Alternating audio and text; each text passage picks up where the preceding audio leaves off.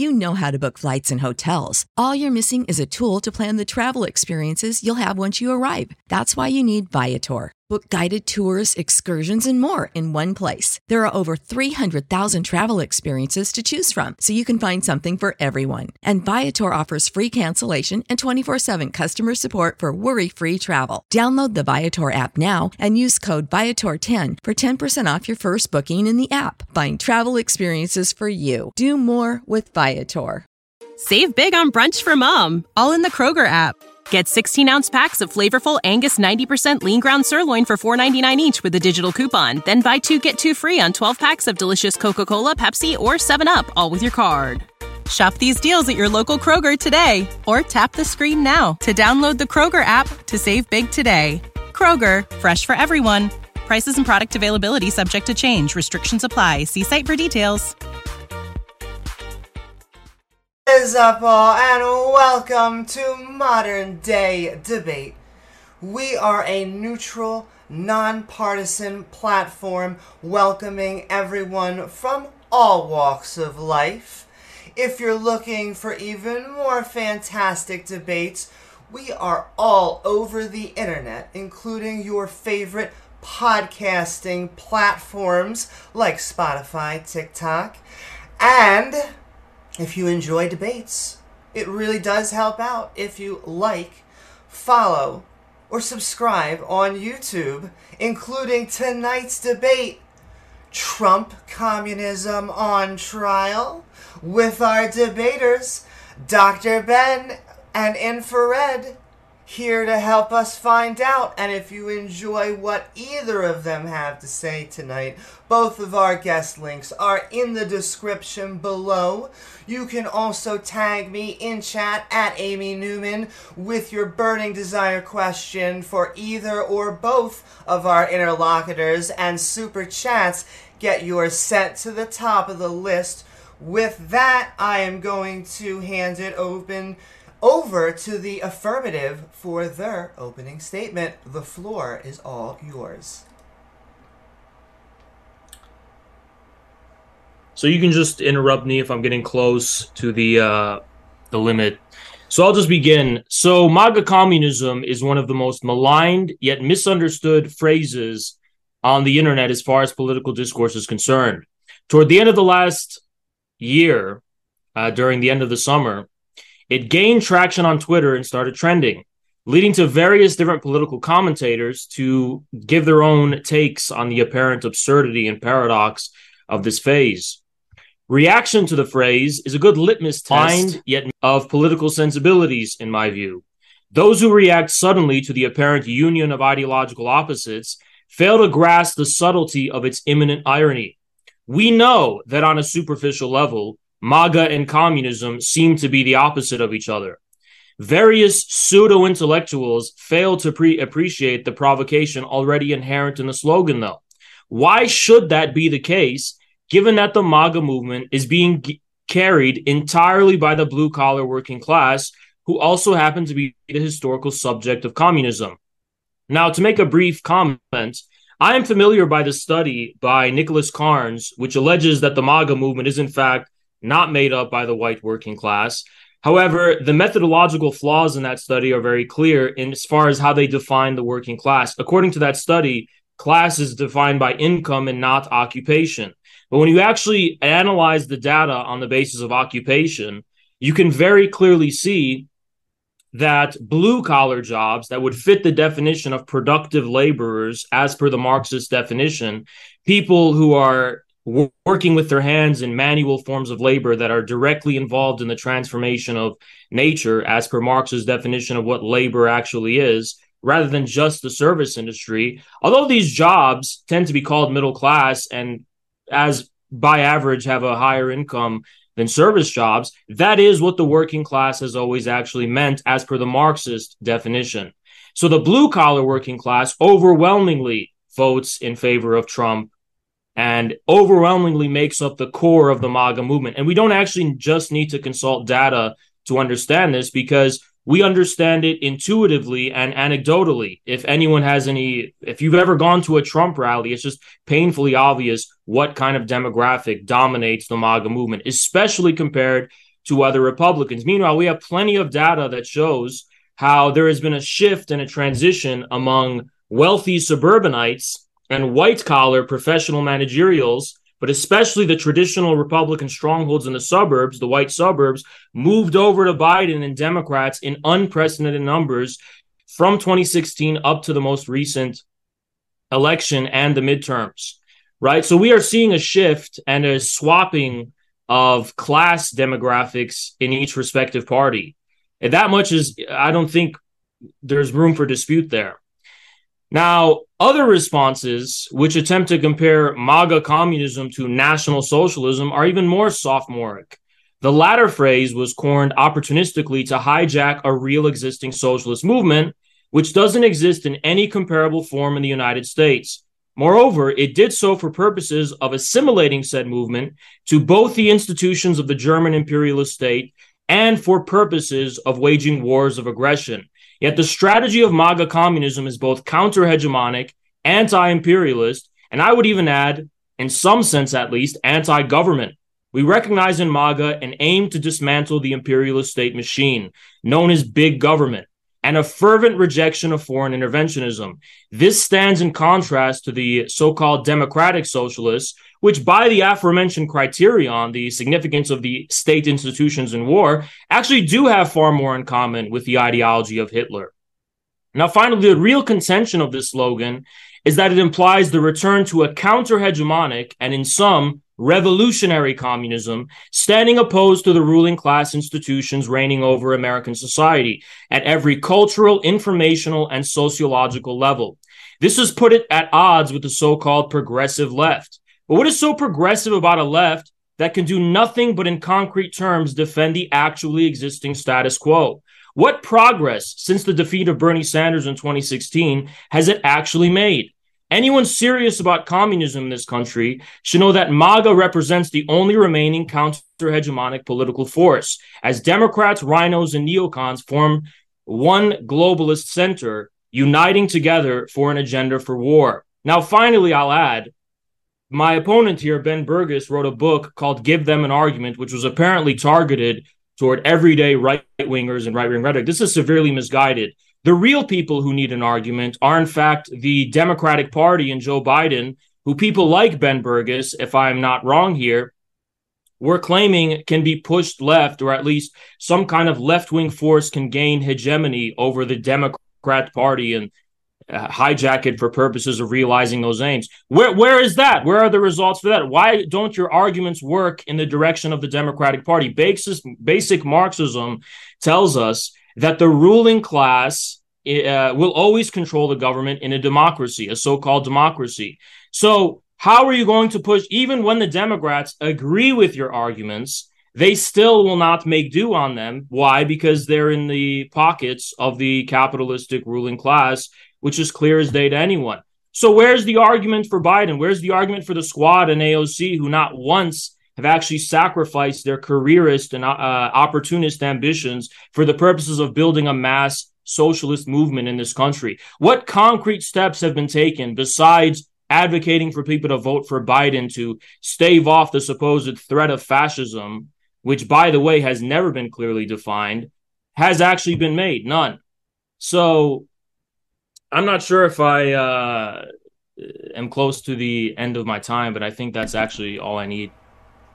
Yep, you still had 4 minutes, but that is fantastic. Thank you so much, Infrared, for your opening statement. And with that, we are now going to hand it over to Ben for your opening statement. All right. Thanks, Amy. I'm glad to know that Haas knows the title of one of my books.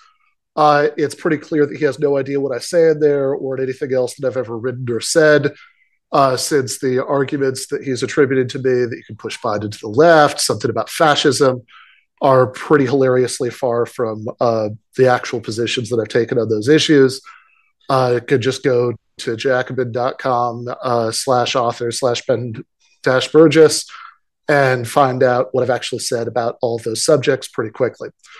Okay. But I want to move on from that to get right to the point about why I think trying to attach any sort of pro-working class or anti-imperial politics to the MAGA label is not just a provocation, but actually incoherent.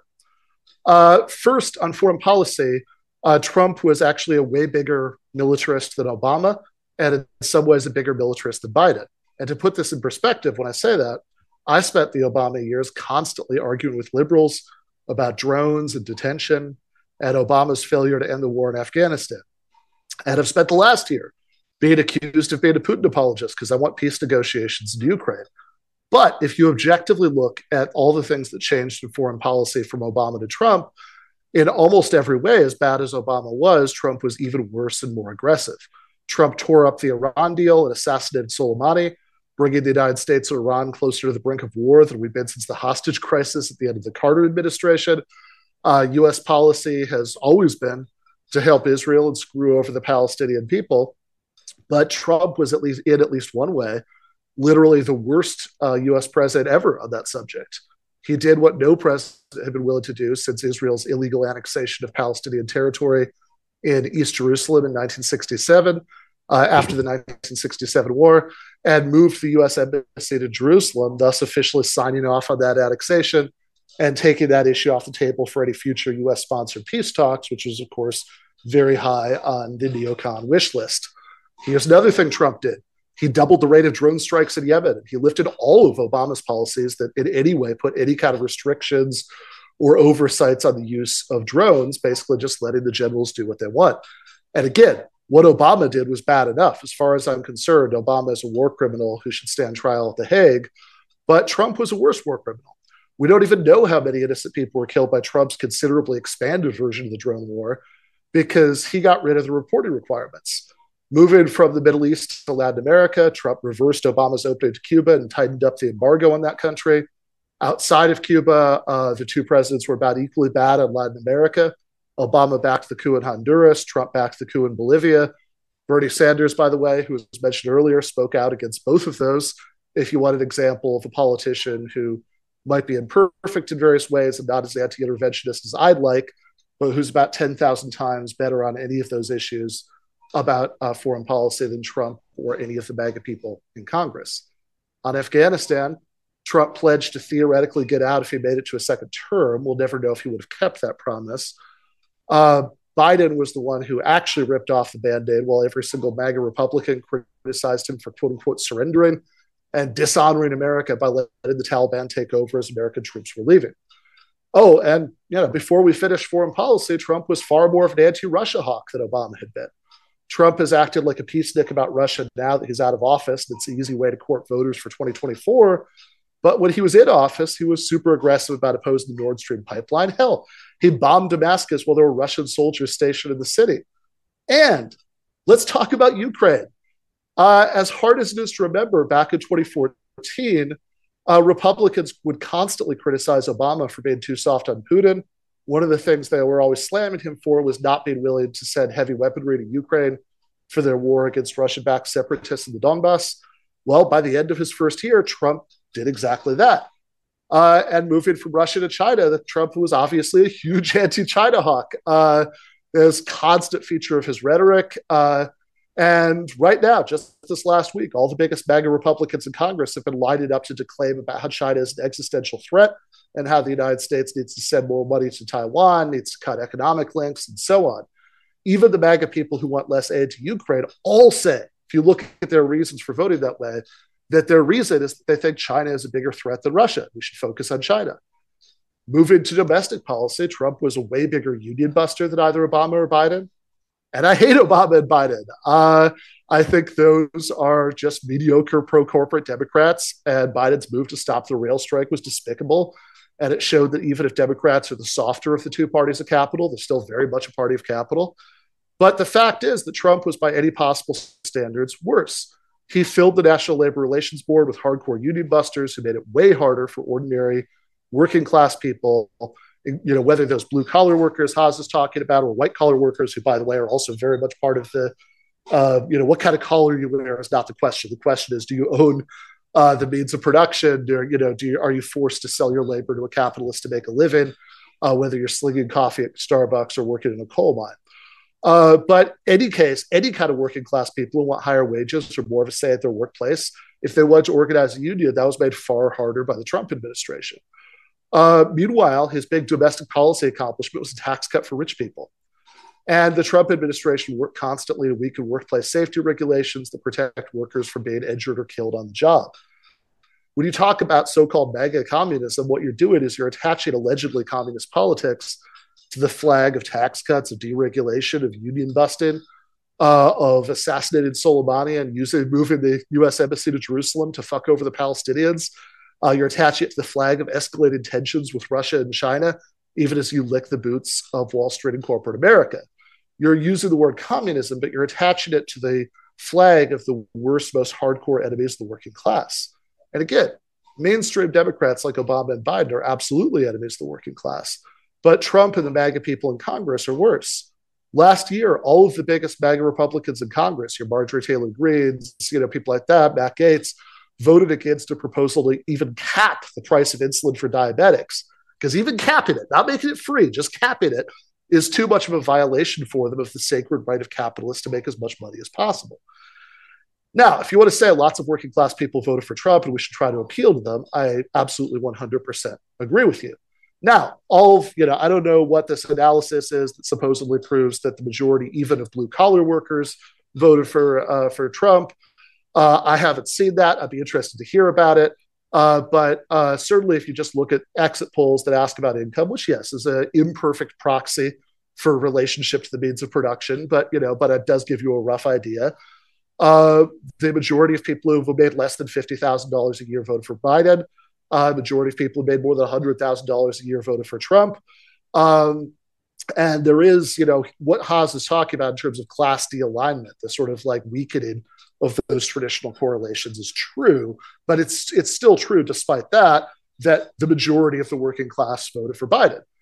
Honestly, Trump's most hardcore base of support was from small business owners who hate unions and love tax cuts. But sure, that still leaves probably tens of millions of working class people who voted for Trump. And even if most working class people voted for Biden, I absolutely don't think we should give up on winning lots of working class Trump voters over to the left with better material politics in the future. I don't personally use the C word, communism, in 2023 because I'm not a LARPer. I don't get off on triggering people by using words they associate with the failures of the Soviet Union rather than with the kind of socialism we could build in the 21st century. But I absolutely am a socialist. The long-term goal of my politics is collective ownership and workers' control of the means of production. I'm also a Marxist in the sense that I agree with Marxist theory of history, with his core insights about base and superstructure and how modes of production rise and fall throughout history. And I do think that theoretical framework can tell us important things about how to win socialism in the 21st century. I expect we'll get into all that in the Q&A. I certainly hope so. But I wanted to say at least that much to give people a sense of where I stand ideologically. And even sticking to the politics of the here and now, not those long-term goals, I do think we need a class war, not a culture war. I'm not talking about throwing anybody under the bus in terms of social policy. I actually think most polling evidence shows that the majority of working class Americans are actually fairly socially progressive in their views on gay and trans people, abortion rights, etc. But I do want to strategically focus on economics and cut out the censorious nonsense, the identity politics. And I do think a left that does that could absolutely win over some percentage of the working class voters who voted for Trump. So last point, right? We need to be able to do that, certainly win over some of those voters if we're going to even get the kind of political realignment that would get us Medicare for all of this country, never mind workers' control of the means of production. But I don't think you get there by lying to people about the fundamental distinction. We don't win their trust by insulting their intelligence and hoping they can't tell the difference between working class socialist politics on the one hand and pro-corporate union-busting, Pentagon-serving MAGA politics on the other. What we need to do instead is to tell them the truth about both Biden and Trump, about both mainstream centrist Democrats and tax-cutting union-busting MAGA Republicans, and we need to offer them something better. Thank you so very much, Dr. Ben, and of course, Infrared, for your opening statements, both of you. We are about to go into 40 minutes of open dialogue. I want to keep on sending love out there, and a reminder that if you send in questions, tag me at Amy Newman. or send in a super chat. We will be reading yours at the Q&A, as well as subscribing and liking. It helps get that algorithm out there and our message for Neutral Debates even further. With that, the floor is all of yours, gentlemen.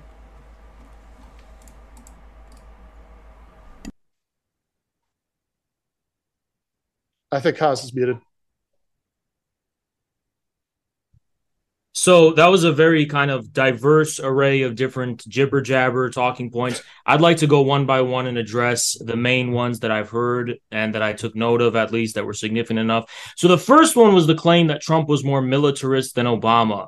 Now, this is a non-argument in relation to the topic of debate, because the topic of debate is about MAGA communism, which is clearly centered on the MAGA movement, not Trump as an individual. Well, but those things can't possibly be separated. No, Ben, you said you were going to quit this debate if I interrupted you. So I'm going to go through one by one and actually respond to your claims. Okay. In that case, Amy, can we get the 2 minutes? So, if you would like, let's start out with a minute. What, the 2 minutes for what? Because if you're going to go through every single thing I just said, that sounds like a statement. So let's I'd like to actually respond to what all the points you raised, because they were all bullshit, and I'd like to actually be able to respond to them. Sure. So how long do you want to do it? I mean, I don't think it'll probably just take like 5 minutes. Okay. If you want to do 5 minutes, then I'll do 5 minutes. I can live with that, Amy.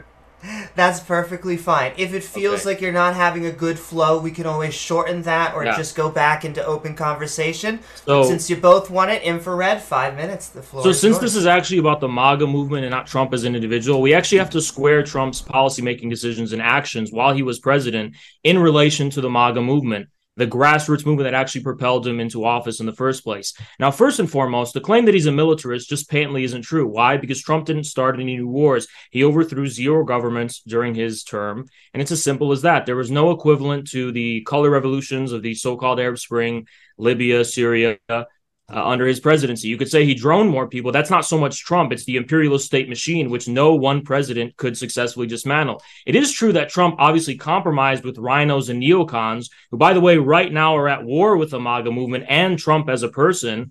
But that has no bearing on the sentiment that is within the MAGA movement, which is overwhelmingly anti-interventionist and anti-war. No one denies that Trump staffed his government with Bolton and Pompeo in order to compromise with the Republican Party, which otherwise wouldn't have tolerated his political existence. And many in the MAGA movement even critique him for that. I'm included in that, right? But that has nothing to do with the actual grassroots counter-hegemonic force that is the MAGA movement. Now, the question is, where did those policies come from? Did they come from the MAGA movement that actually distinguished Trump's political career in the first place? Or did they come from the neoconservatives that are already entrenched in the imperialist state machine and which rule no matter who the president actually is, as Putin pointed out once? Confusing Trump for the traditional Republican Party is just a glaring mistake here. Now, you're saying Bernie Sanders is more anti-war than Trump. Well, anyone can have good rhetoric, but we don't know that because he's never actually been president, because he doesn't have the balls to actually have a chance to be president. So we don't know how he would act, but we can actually see the record of how he acts in the Senate and how much he compromised in no-toes to the Democrats' pro-war ambitions. And it's very clear that Bernie Sanders would probably be much more of a war hawk than Trump. And I'll tell you why. Because Trump doesn't care about so-called human rights-based pro-democracy interventionism, and Bernie Sanders does. That would automatically make him a more pro-war president than Trump, because you mentioned Trump's anti-China rhetoric, but guess what? That's just inflammatory, demagogic, whatever rhetoric internal to America. When it came to foreign policy, Trump wanted nothing to do with Taiwan. He didn't really himself want anything to do with the Hong Kong protests. He said Taiwan is miles away from China. We have nothing to do with that. He didn't entertain any of the bullshit about the so-called Uyghur genocide. And he had a much better relationship with Xi on a personal level than both Obama and Biden today. Now, the claim that he was a union buster neglects the fact that nobody's been able to organize a mass union movement for decades in this country. That's not completely owed to the suppression of unions. It's owed to changes in the relations of production, which make, yes, unions became more established, more politically entrenched, more bureaucratic, and more generally undesirable to the average person who doesn't really want to be tied down to working at fucking McDonald's for the rest of their life. Finally, I'm going to skip some stuff, but your conception of class is utterly false. You may claim that anyone who's just employed is part of the proletarian class. This is a fundamentally anti-Marxist definition. According to that definition, a CEO would be a proletarian because CEOs are also employed and they don't necessarily own any means of production just because they're CEOs. According to this definition, which tries to rank the members of the professional managerial class and the class of unproductive laborers as the same as the advanced segments of the proletariat, which is the productive laboring class, Marxists have always recognized that, by the way, because productive laborers represent the general interests of labor. The service industry doesn't represent those interests because the service industry doesn't actually produce any value in the Marxist sense. So you can change the definition of class and then say that Biden has more working class support. That's fine, but all you're doing is changing the name of thing. Meanwhile, in actual reality, studies, and you wanted an example of this, and I'll give you one. Yeah, let me just get it real quick. So the New York Times did a study that just really quick, I have to get this. Of the 265 counties they evaluated, most dominated by blue-collar workers, areas where at least 40% of the employed adults were blue-collar workers, Biden just won 15, right? Compared to the rest, which went for Trump. Trump, by 10 points, won by average in workforce in the various counties Biden won. They were 23% blue collar compared to Trump's 30-some percent, right? In the average counties, they both won. Now, finally, there's many studies, but I'll show you one of the main ones. Got it right here. So it's a study by the Johns Hopkins University by Stephen L. Morgan, which is called Trump and the White Working Class. And the result of that study and the conclusion was that 28% of Trump's 2016 voters were Obama voters in 2012. In comparison, the Obama to Trump voters were disproportionately white and working class, whereas the 2012 non-voters were disproportionately. So the conclusion was that Trump has a narrow victory in 2016 because of the support of the white working class voters whom he targeted. And that was the result of the study by Johns Hopkins University. So, yeah. So very obviously, anybody who heard what Haas just said could go back to earlier in the video and see what he said originally and see that they're not even remotely the same claim. Nothing in either of those studies that he mentions provides anything approaching direct evidence that the majority of blue-collar workers voted for Trump. And also Haas is very much the one who's rejecting the traditional Marxist definition of class, which has absolutely nothing to do with whether you're a service worker or you work in extraction or you work in production. It's about your relationship to the means of production. CEOs typically, even though they are employees, do not meet the definition that I just gave, which is that you have you can't, you're not in a position to support yourself through ownership of the means of production. If you're a CEO, you probably do, in fact, have the economic resources, from which you could, start your own small business and support yourself that way. You're not in that position where you're forced to sell your labor to a capitalist, obviously. But even with regard, so even if we're somehow excluding service workers, i.e., the vast majority of the working class, the vast majority of the poorest part of the working class in the United States, which is an extremely silly thing to do, but even if we are excluding those people, the fact, they like this attempt at extremely indirect evidence from, the looking at the number of counties where you have more people as opposed to the direct evidence about exit polling now does not show very much. Now, I would prefer it if exit pollsters asked you, do you own a business or do you have managerial authority in a business, or do you neither own nor have managerial authority, as opposed to asking them about income level? I think that would be much more clarified. But until then, income level, as directly asked in those exit polls, is a pretty good indicator.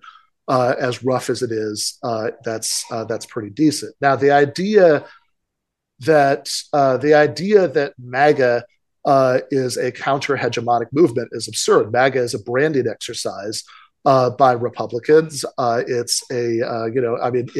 obviously cannot in any way, shape, or form be separated from Trump as a person. In fact, we've heard this over and over and over again since Ron DeSantis has started to make a play for the MAGA faithful that Trump is MAGA, which is clearly the majority sentiment.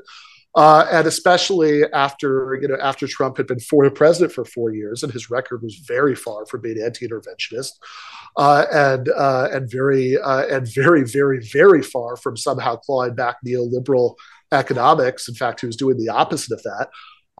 Then, I think it was overwhelmingly clear that MAGA is the personal fan club of Donald Trump. There's absolutely nothing about it that's meaningfully counter-hegemonic in terms of building alternative centers of power. What does to, as limited and flawed as a way as it can build alternative centers of power is building labor unions. So workers have a direct form of organization at the workplace, whether blue collar or otherwise. And his NLRB, Haas said, there are lots of other reasons that unions have declined besides government union busting. That's all true. But it is also true that his NLRB was aggressively anti-union to a far greater extent than either Obama's or Biden's. People can read an article by Paul Prescott called Trump Claims He's Pro-Worker, but his labor board is trying to destroy worker organizing. It goes through decision after decision after decision by the hardcore union busters that Trump appointed to the NLRB that have made it much more difficult to organize unions. On foreign policy, listening to Haas saying, well, okay, sure. At least he didn't start any new wars. I think saying, I think taking that as the only indication of militarism is pretty absurd on the face of it. I mean, if Obama, there's Libya in the first term, but he doesn't start any entirely new wars in the second term. Meanwhile, I listed off a bunch of countries where Trump's policies were far more aggressive than Obama's had been. Again, backing out of the Iran deal, assassinating Soleimani, having worse, more anti-Palestinian policies with regard to Israel, reversing the opening to Cuba and tightening the embargo, expanding the drone war. Now, Haas says, "Oh, is that coming from MAGA, or is it just coming from people who would be in power regardless of who's president?" Well, neither one. It's coming from Donald Trump. There is no such thing as MAGA separately from Trump. MAGA is just the name of Trump's fan club. And as far as Trump goes, when Haas says things that sound to me like nothing so much as the kind of thing I would hear from Obama supporters in 2010, oh, sure, we still have drones, we still have indefinite detention, but no one president can be expected to reverse all of that. What, do you believe in the Green Lantern theory? The president could just do whatever they want? That's how liberals talked in 2010. It's almost exactly the same as how Haas is talking now. It completely ignores that what I was pointing out is it's not just that Trump didn't completely end the drone war, he greatly expanded the drone war. There were twice as many drone strikes in Yemen.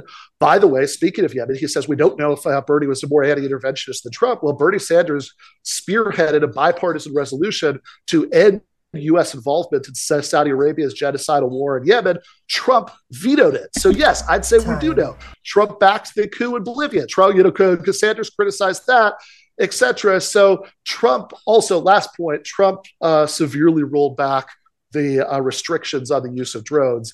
That came from Trump. That wasn't just whoever was in office. Can I go now? Okay.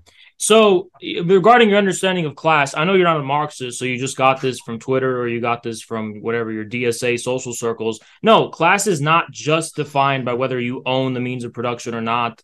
Class is also defined by the means of your subsistence. How do you actually earn a living in relation to the accumulation of capital and the production of value? The working class actually produces value and earns its living because of the actual value of its labor. It actually can reproduce the value of its labor plus producing a surplus value. Most service workers don't actually fulfill that definition. But the whole significance of the service worker thing and the productive labor things, the reason productive laborers are more the core of the working class, I'm not saying service workers are outside the working class, they just don't fit the strict definition of the Marxist proletariat. And one of the reasons for that is because institutionally speaking, they're more a class of people who are trained to perform. They have to perform certain things. They have to be instilled with specific forms of consciousness rather than actually produce tangible, real things having some direct relationship to the transformation of nature, which is how Marx defines labor. Now, your added thing about CEOs, CEOs don't count because they have enough extra capital to start a small business. Well, then it would just be defined by income. There's plenty of professional managerials who, if I'm not mistaken, you would define as members of the working class, coders and other people, graduate students, who probably do have some extra disposable income that would allow them to pursue other endeavors.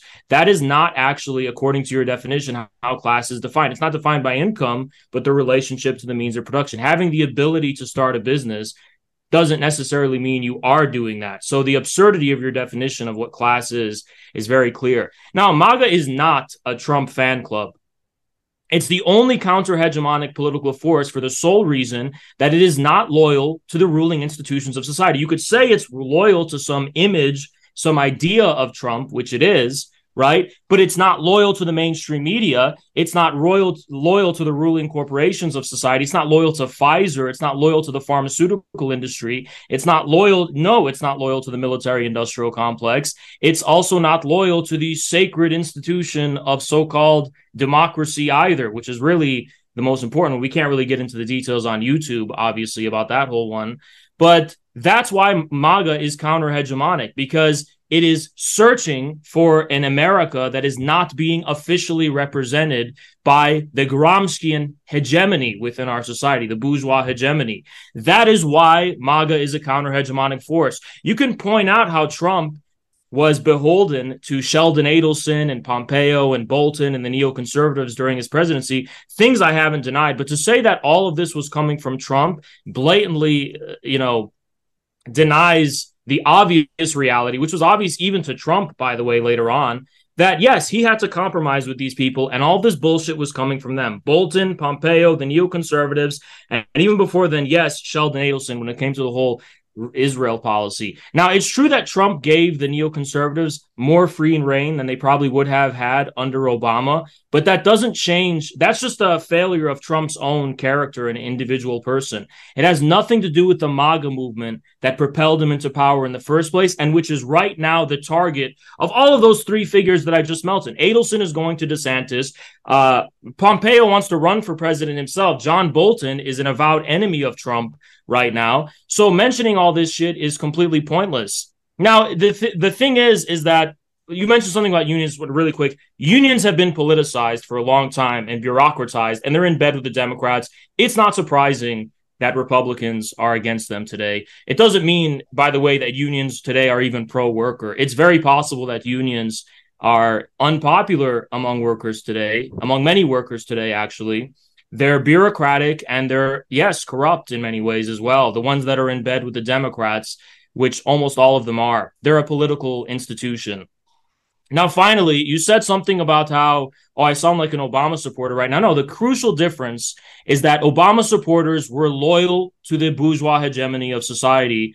The MAGA movement is not. It's almost that simple, right? I'm not apologizing for Trump. A president can only do so much. I don't care about Trump. Trump is an individual. He's just a symbol as far as MAGA is concerned. Now, you can say MAGA blindly agrees with everything Trump says, but even if you did, it wouldn't be true, because Trump on the V issue, which you can't even mention on YouTube without triggering the censors, but on the whole, let's say, medical issue that you can't talk about on YouTube, Trump supporters went against Trump himself and actually booed him in person. So no, they don't just blindly listen to everything Trump says, but they do trust him in a way they don't trust the ruling hegemony of society. Trump is a chaotic personality, and I think it's better for these people to trust this chaotic TV personality guy who can probably be moved in any possible direction, really, than the overwhelming force of bourgeois hegemony, the civil society, NGO institutions, the mainstream media, the corporations, the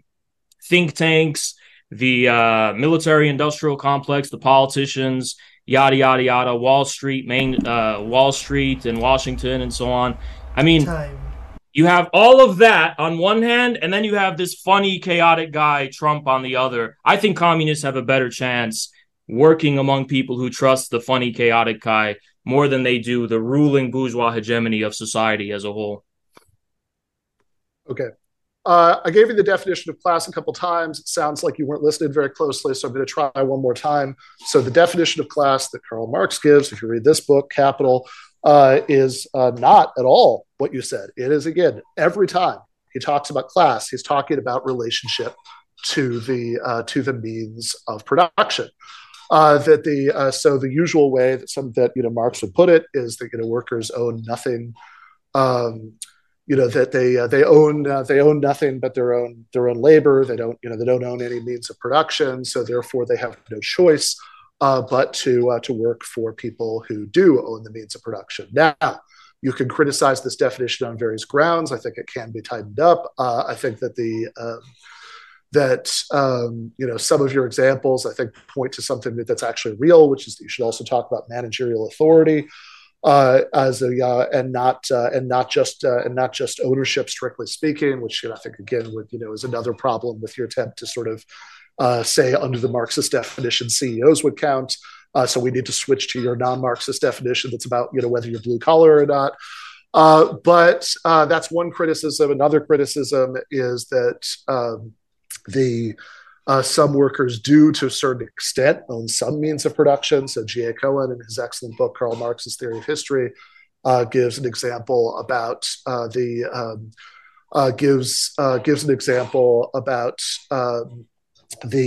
like a garment worker who might actually have to own their own sewing machine, and bring it in to work and maintain it themselves.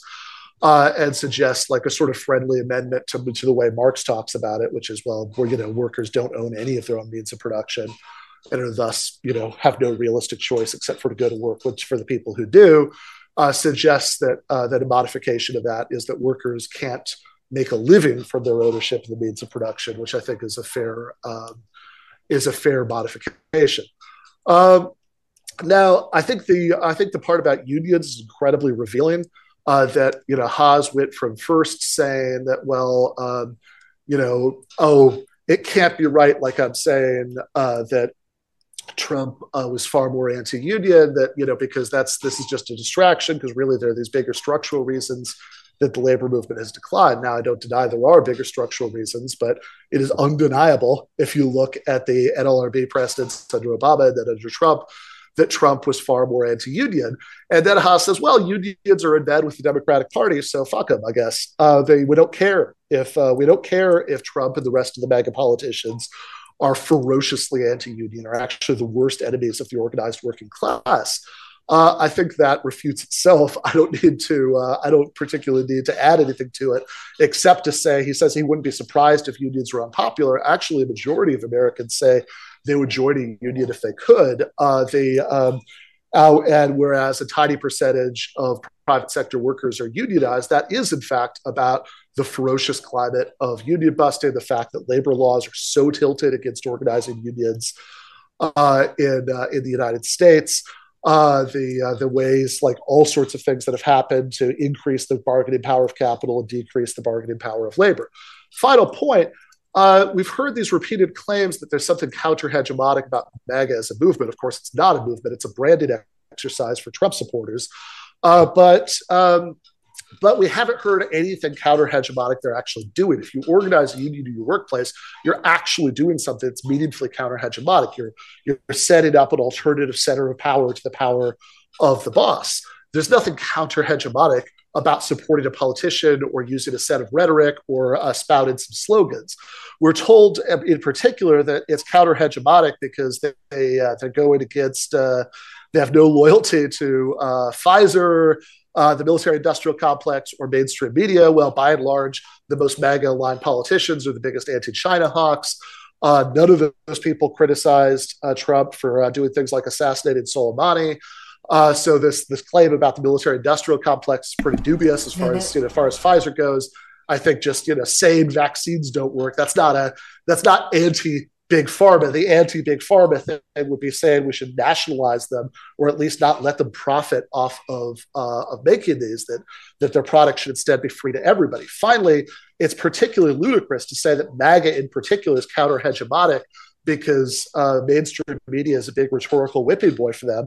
Because by that same standard, you could go back to the 1980s, the moral majority would be counter-hegemonic. You could go back to the Nixon administration and, Spiro Agnew, who's constantly denouncing, the liberal media is counter-hegemonic. Sure, yes, this has been a staple of conservative rhetoric for several decades, is the opposition to mainstream media. But again, what do they actually want to do to change media ownership structures, for example, in a better direction? Absolutely nothing, because not only is there no actual movement here, not only is there no alternative center of power to the institutions that Haz mentions, there isn't even a political program that would, do any of these things. What is it that these guys want? What is it that they would support that would actually meaningfully undermine any of these centers of power?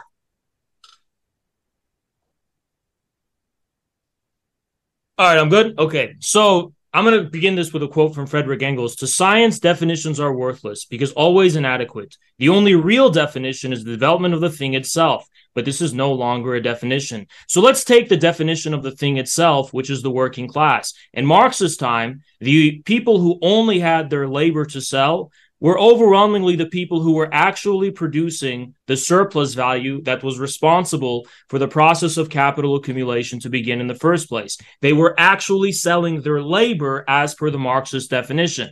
Now, this isn't just because they didn't own or get their money from means of production. It was because they were actually selling their labor.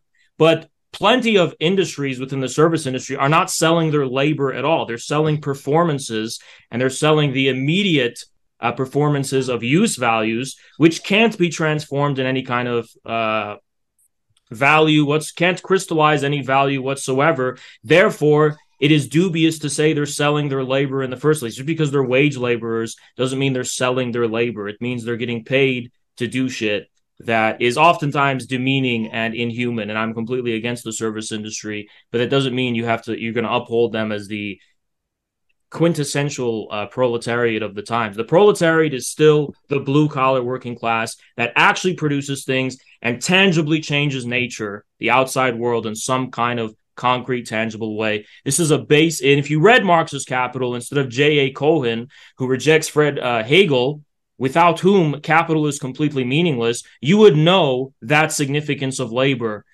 Why labor in the proletariat is even significant in the first place, even as far as Marxism is concerned. It doesn't just come from the fact that they don't own anything and they have nothing to lose. There's a great deal more than that.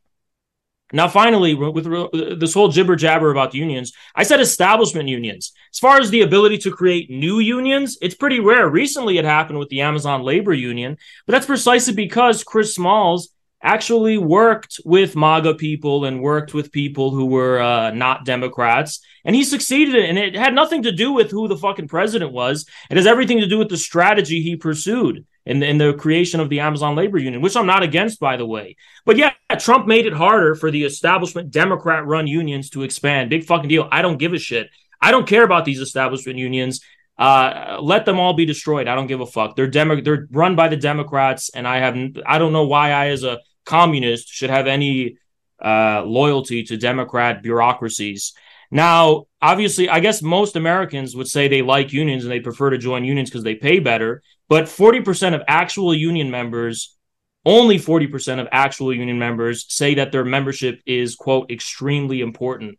So I'm guessing there's probably something lost in translation there. Regardless, it wouldn't surprise me that Americans want the better pay that unions provide.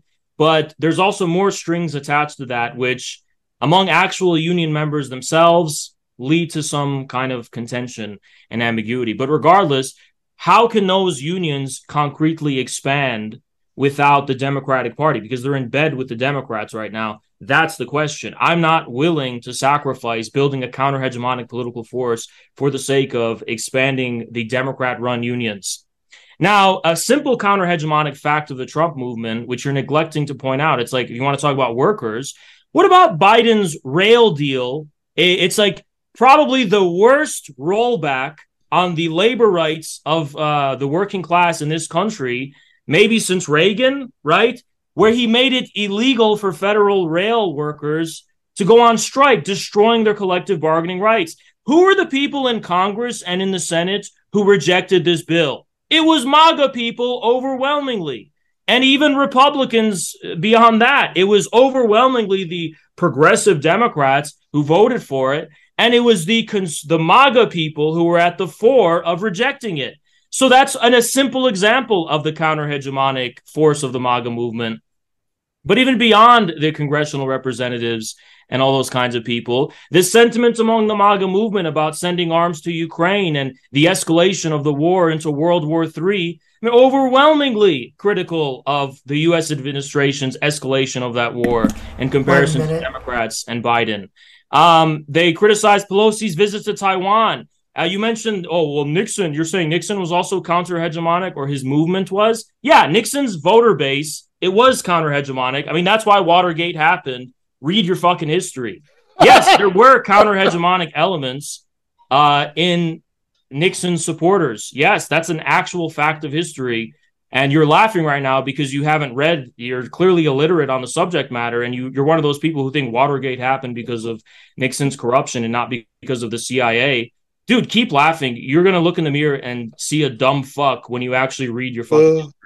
Now, formulating a political program is actually the task of communist partisans. The absence of one right now doesn't mean it's impossible. But when you actually formulate that political program, who is going to be more receptive to it? People who are unquestionably loyal to whatever the fucking mainstream media and the institutions of society like academia say, or people who might lend you their ear to hear something new that society and the establishment has been telling them not to believe, such as that communism is in fact not completely evil and Stalin and Hitler were not in fact the same.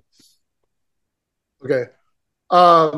Yes, I could not help myself. I will say that I did say I'd end the debate if the personal insult started, but I'll give you one. They have but yes, I could not help myself but laughing at the claim that Watergate didn't really happen, that it was some sort of CIA plot against, I guess, this guy who the CIA hated for some reason, even though Nixon was the one who was doing things like bombing Cambodia, helping to organize the coup against Salvador Allende in Chile. That is a very odd thing for somebody who calls himself a communist to say. But in any case, going back to definition of class, you note that the only place I talked about G.A. Cohen was to talk about a criticism that I thought was a fair criticism, because I'd been talking about the way Marx talks about class in Capital. Not about Cohen. I brought up Cohen because of a point that he makes in Karl Marx's Theory of History about about like a sort of possible criticism or friendly amendment to that.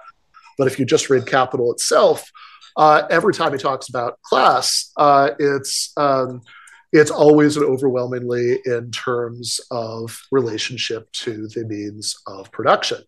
Of course, obviously, that Engels quote about definitions cuts both ways, because if you say, I don't like definitions, then that doesn't favor one definition or another. But if you're just looking at the way that Marx, throughout the entirety of the 33 chapters of Capital, talks about class, it's always about who owns the conditions of labor and who is forced to labor for them. The reason that the working class is an important category in Marxism is that it is a category of the population, obviously, that you have laboring classes in all sorts of societies, right? But this is one that has the capacity and the interest to take over, to expropriate the means of production from capitalists and create a society that would not be divided into classes, but would also not just be distributing crumbs, given the way that the forces of production have been developed under capitalism, creating the possibility for that universally shared abundance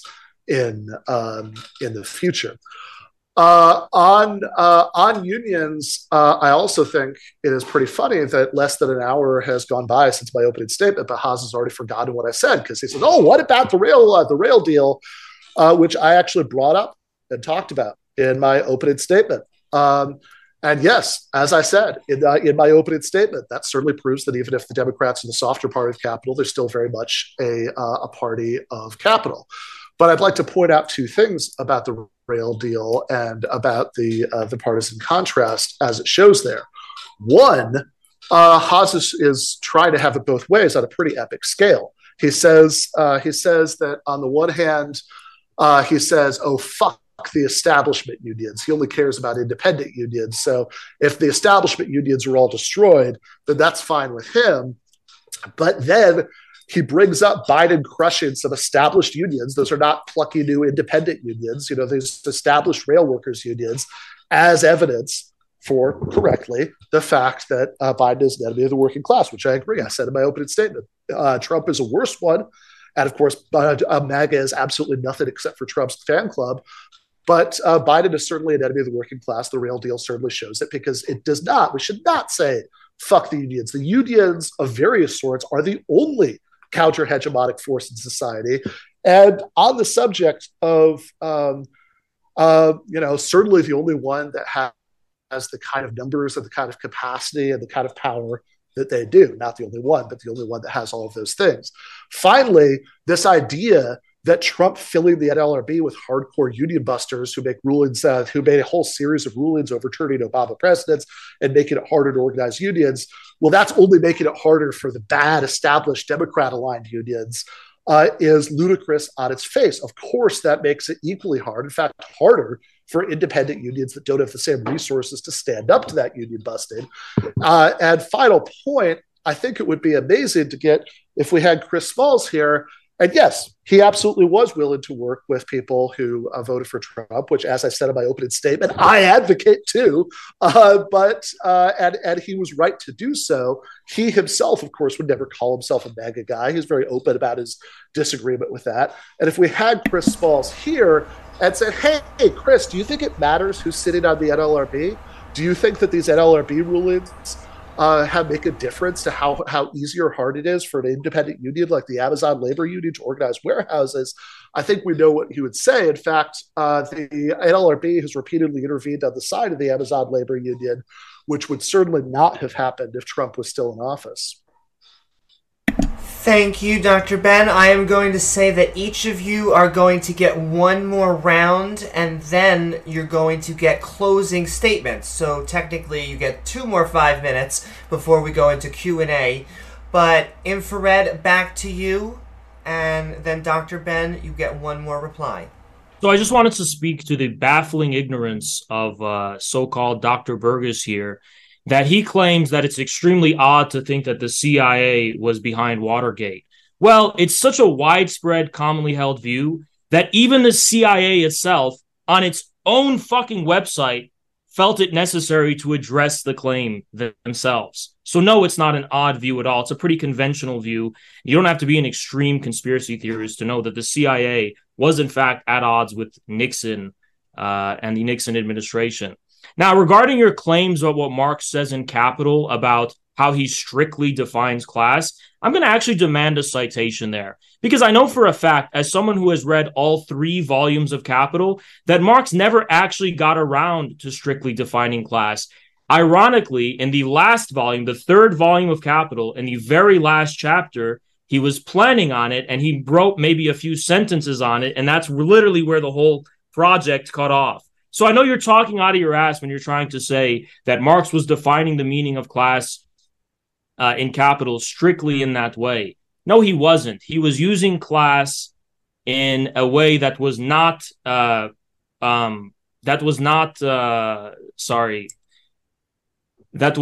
precluded by any specific strict definition. But class, as far as Marx and Engels recognized it, in addition to being about relations to production, isn't just about what you own. It's also what your relation to the actual material objective process of production is. And Marx in Capital makes it very clear what productive labor is, especially when in the 2nd volume of Capital, he makes it very clear that the unproductive laborer of clerks, these other people who belong to a class of parasites, literal parasites in function, don't actually belong to the proletariat in the strict sense.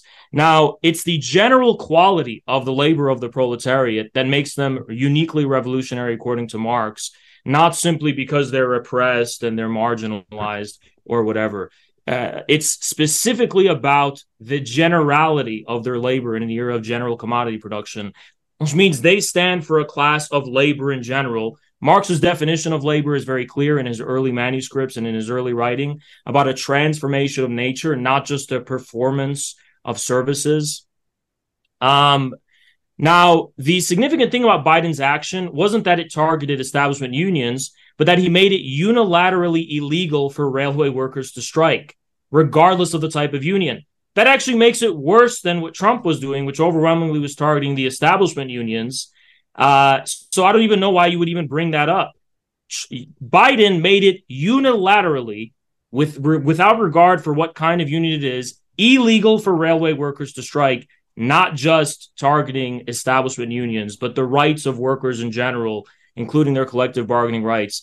And there is no evidence that established unions are counter-hegemonic in any way through the it's not even true in the post-war period of the history of the United States. What evidence is there is that these establishment unions form some kind of opposition to this imperialist state machine? They have long been assailed by the imperialist state machine, as many astute Marxist observers have been observing for a very long time now. The reason it's hard to form new unions right now is overwhelmingly because of the failed strategies of past union organizers. You could say that it does make a difference who's sitting on the NLRB or whatever. But guess what? I'm a communist, I'm a basic Marxist, and I'm someone who stands against the status quo in general. Politics takes precedent. You don't sacrifice your ability to fight the establishment and no-toe to the fucking Democrats just because they're going to make it marginally easier for you to do any kind of specific tactic, because the overall strategy is about smashing the imperialist state machine and destroying the deep state. It's not actually about just doing unions. So the strategy takes precedent over the various specific tactics employed to realize it. Okay, I find it pretty significant that Haas continually responds to things that I don't say and ignores the things that I do say. I did not say that it was just about workers being oppressed or marginalized. That has absolutely nothing to do with what I said. He just made that up out of nothing. That has no relationship to anything I said. Anybody who doesn't believe me should be invited to pause and go back a few minutes to the last time I talked and compare what he said to what I actually said. What I said is that the working class has an interest in expropriating capital and creating this other kind of society that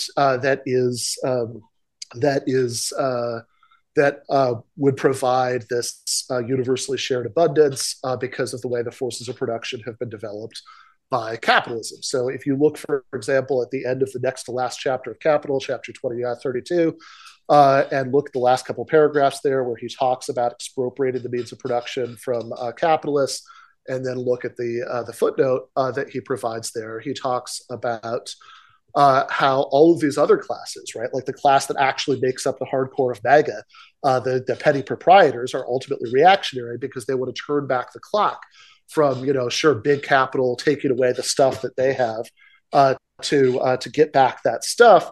And restore this petty private property and the ownership of the means of production, whereas only the working class has an interest in going forward to this new and different kind of society based on collective ownership. He also says, Ben is saying that there's a strict definition of class and capital. Nope, I didn't say that. What I said is that the Ingalls point about not liking strict definitions goes against both the definition that I was using and the definition that you were using. But if you look at the way that Marx talks about class and capital over and over and over, this is very simple. I would invite people to just, like, if you've got like the Kindle edition of Capital, just search for phrases like conditions of labor in there, and you will find over and over and over that Marx will talk about things like the conditions of labor being concentrated in this minority of the population, everybody else having nothing to sell but their labor.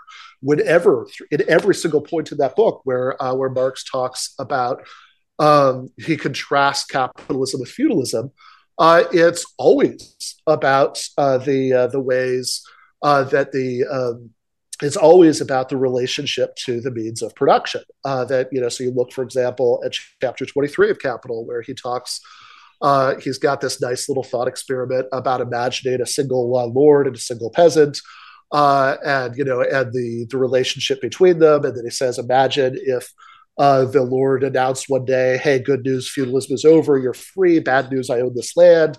and now you have to labor for me for such and such many hours a day, and the peasant ends up having to labor for the Lord just as many hours as he did before, and it's technically voluntary. But all of that contrast is about ownership of the means of production.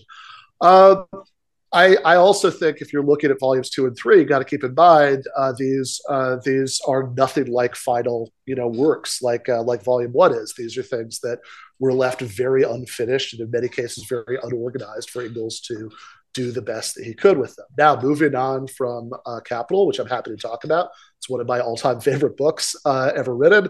But moving on from that to contemporary American politics, Haas's grasp of what happened with the rail vote is extremely flawed in 2 ways. First, and maybe most importantly, he says, Biden made it illegal for rail workers to strike regardless of what kind of unions they have. No. What happened was that Biden used the Railway Act, which is this old hideously reactionary pre-New Deal act that was already on the books, to impose a contract on unions. What kind of unions? Independent unions, hypothetical unions in the future? No, this is not like a taking away any rail workers ever going on strike ever again decision that's somehow being made. This is applying this Railway Labor Act that already existed to impose a deal on a bunch of those establishment unions that Haas says he doesn't care if they're all destroyed. Right? We can take away all the power that the American working class currently has, and it's all fine. It's all worth it because the Trump movement is counter-hegemonic in the sense that even though there's no source of power that's independent of capital in the Trump movement, even though there isn't even a political platform that would somehow hurt capital, but just in the sense that rhetorically, the MAGA movement says things about how they don't like the mainstream media, and they might say rhetorically anti-war things sometimes. That's how cheap a date he is for what counts as counter-hegemonic. For that, he's willing to destroy the entire power of the organized working class in the United States. That is not a deal anybody should take. Thank you, Dr. Ben. And with that, it is going to conclude the open dialogue of the debate. I want to thank our interlocutors for stepping into the ring as they're about to make their closing statements, and then we are going into the Q&A. So please keep on sending me those chats and super chats. I'm sending love out there as well to all of those mods, keeping everything so amazing. And with that, Infrared, I am handing it back over to you for your 5-minute closing statement. The floor is all yours. So, I only have 5 minutes. He said you're saying the working class is uniquely revolutionary because it's interested in expropriating capital. You didn't elaborate why, though. You didn't elaborate the actual reason for that. I actually did. I actually said it's because the general quality of their labor allows them to establish a relationship to production that grounds production based on its material premises, which is what labor is, whereas capital doesn't ground production based strictly on the use value, the necessity of its material premises, but on abstractions, actually, the form of value, which is an abstraction that isn't a specific human use value. It's a quality of abstraction and alienation and this universal form that doesn't care about any particular content. So that's why they're revolutionary. And yes, labor is central to that. Now, you said something about capital. Which volume do you cite? Volume 1, chapter 29. I looked at chapter 29 of volume 1. 28? 23. Okay, 23. 23 of volume 1. Well, you haven't actually cited and deployed into an argument why that helps your argument that Marx is strictly defining class on the basis of... Yeah, I didn't say that. Okay, well, I didn't say interrupted me, and if I were you, right, I would have rage quit like a little bitch because of that, but I'm not going to do that. But that's what you promised to do, which is interesting. But it's interesting that you're calling the blue-collar working class that overwhelmingly makes up the core of the MAGA movement petty proprietors when you just cited J.A. Cohen, who clarified that people who own instruments of production that augment their labor doesn't make them not part of the working class. So that's an interesting contradiction there. You said I have a flawed understanding of the Railway Act just because Biden exclusively imposed it on establishment unions. But he set the precedent for the ability to use that act to be imposed on any kind of union, as long as it conflicts with some kind of national security interest. That's the fucking point. Bringing up that pedantic point about how he just used it against the establishment unions. Yeah, because it's the establishment unions who at that time were trying to go on strike. If they weren't establishment unions, you don't think he would have done the same fucking thing? He probably would have done it quicker, because he has no fucking reason to want to work with unions that aren't politically loyal to him. Now, you're saying that, counter-hegemonic is just about not having the right kind of rhetoric.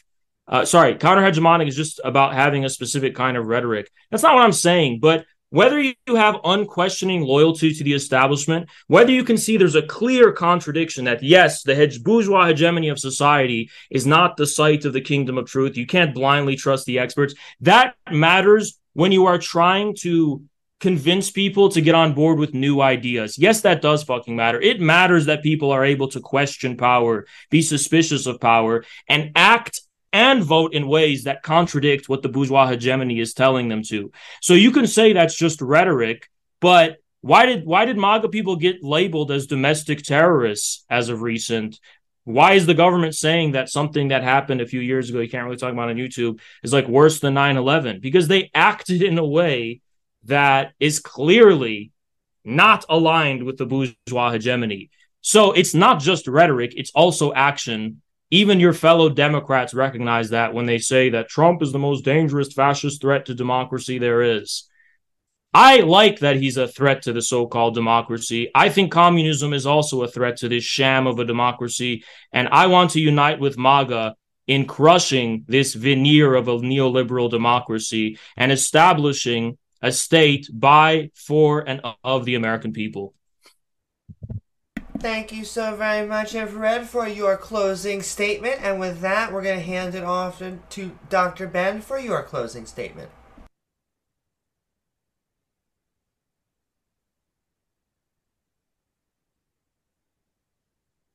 Right. Yes, I'm sorry. You did actually ask me a question about 10 seconds before that. So I did point out that you're once again saying something that not only I didn't say, but that I'd actually just said in my previous statement. I'd reminded you that I didn't say, but you can't seem to stop yourself from lying about it, which is interesting. Obviously, I'm not making a claim about strict definitions. I said earlier, right, that I'm talking about the way, you can talk about an implicit definition, right, but both of us at various points have made claims about how Marx defined things, but then you pointed out this quote from Engels about not liking, definitions. And I said, okay, fair enough. But let's look not at definitions, but at the way overwhelmingly every time that Marx talks about class and capital, how does he talk about it? Now, the argument from chapter 23 was just a particularly vivid example because it was about how somebody in this sort of hypothetical case where it happened in a very quick and simple way would switch from being a member of the peasantry to a member of the working class, where the only difference is about what their relationship is to the means of production. Now, is that compatible with the way that you're understanding this? Yeah, fair enough, right? But it's also, but I think it is suggestive that over and over and over and over again throughout that book, whenever Marx is talking about class, the stuff he always brings up is about relationship to the means of production. You also seem to have forgotten what the context was of my point about the rail strike, which is not that I think that Biden wouldn't have done the same thing with independent unions. That wasn't my point at all, and I think you know that. I think you must know that. I have a hard time imagining you could possibly not know that. My point was that there's this giant contradiction at the heart of your views. On the one hand, you said that fuck the establishment unions. You're fine if all the establishment unions are totally crushed by right-wing union busting appointees to the NLRB, making a series of decisions that make it very difficult to form unions of any kind.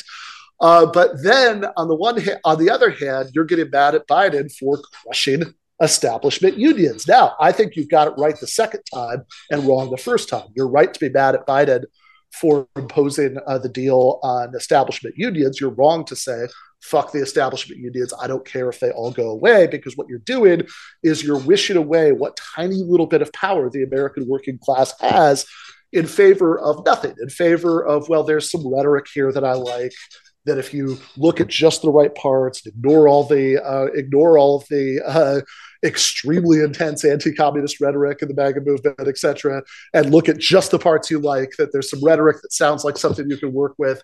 And so you're just going to focus on that, even if supporting it, even if voted that way. You said acted and voted that way means that you're destroying what little power the working class has in this neoliberal hellscape. I also, of course, did not say that the blue-collar workers who support Trump are petty proprietors.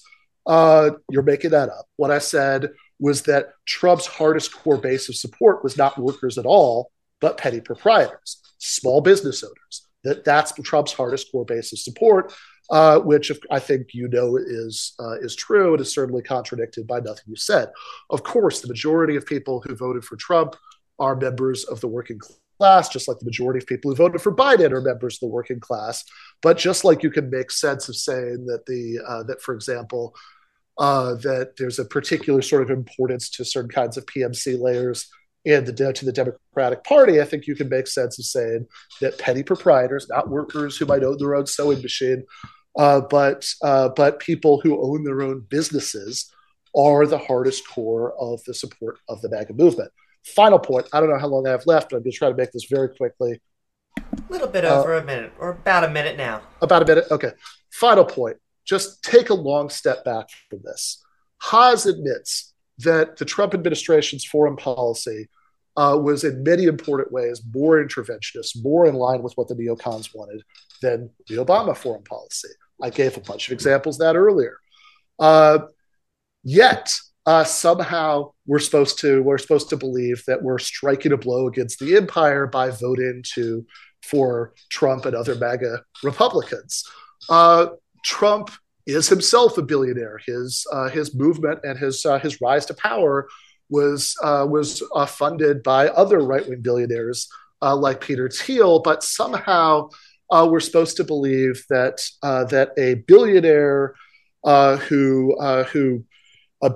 who did everything in his power to crush unions, to deregulate, to get rid of workplace safety regulations, to cut taxes for rich people, that the movement behind that guy, because they don't like the mainstream media, they don't like Pfizer, that movement is so promisingly counter-hegemonic that for the sake of empowering it, you should be willing to destroy every single establishment union in the United States. That's insane, and it certainly has all of nothing to do with anything that anyone could call a form of socialism or communism. Thank you so very much, Dr. Ben. In fact, thank you, Infrared and Dr. Ben, for that lively back and forth, because we're about to go into the Q&A section. I want to keep on reminding everyone that both of our interlocutors' links are in the description below. So if you're like, I like what I just heard, you can head right down there and get more. Plus, if you like what you're hearing today and want even more fantastic debates, then it really helps us out if you hit that like button, subscribe, and share with the person that you're in a debate with yourself. With that, we are heading in to the Q&A. Keep on tagging me with your questions and super chats at Amy Newman. But $5 from Thunderstorm. Fascism means trade union in Italian. So, if I will, I'll respond to that question by pointing out that the whole point is that the precedent Biden set won't just affect establishment unions. It's about the precedent, not just about the specific unions that were affected by it. And plus, it proves that they were never a viable medium to represent independent working class power in the first place. Why didn't they go on strike anyway? Because they have no independent power at all. Even if it was illegal, they had no independent power. That's why they didn't go on strike in the first place. So you claiming this is some kind of glaring contradiction when I say I don't give a shit about establishment unions? Of course I don't. Look at how weak they were in the face of Biden's fascistic acts against them. So yeah, let the fucking establishment. Yeah, I don't give a shit. I do care about when the government starts stepping in and establishes a precedent to destroy the collective bargaining rights of the working class. I do care about that, but which can be used not only against establishment unions but against the working class in general. That's a very dangerous precedent. So that's stupid. And saying, oh, the petty bourgeoisie, Lenin talked about an alliance with the democratic petty bourgeoisie, an element among the peasantry, which was necessary for a united front against the bourgeois hegemony. So you saying the petty bourgeoisie is inherently reactionary contradicts basic communist history. You said stuff about the relations of production, which was jibber jabber, because we're talking about the relationship to the actual process of production, not just to the title of whether you're employed or not, but what actual relation you have to production. Where does your revenue actually come from? Where does your income actually come from in relation to production? So that's my answer to the question from the person. Thank you so much for contributing to Modern Day Debate. Yes. Thank you so very much for that response and that super chat, Thunderstorm. And then back-to-back Spice Infrared from Ethan for $2. Infracell is a clown for banning me. You are a little bitch, if I will, to that person. But thank you so much for contributing to Modern Day Debate. I support Modern Day Debate, so thank you so much for your generous donation to them. That's right. We support all of the audience out there, as well as both of our interlocutors, who we're very thankful for coming on. Another $2 super chat from Ethan. They want to know, are you role-playing? No, Mr. Burgess says that communism is just LARP, and yet democratic socialism, as far as the American working class is concerned, is just as marginal and irrelevant as communism. I choose the communist with a capital C because they're going to see you as a communist either way. You have to embrace it and actually be honest with people about what you're actually about. So I'm not just role-playing. I think communism actually has meaning. And what I would say, what do you sum it up? What is communism actually about? It's actually in the word, and people laugh at this and think it's simplistic, but it's not. It's about the common interests of human beings as opposed to profit and money. And it's almost that simple when you actually read Marx's early philosophical manuscripts. It's the real movement to sublate the present state of things to establish a human-oriented kind of society. So, and it's also about the power of the working class, the political, the social, the cultural, the hegemonic power of the working class. That's what communism means to me. It's not a specific system or a specific end state of society. As Marx said, it's a real movement.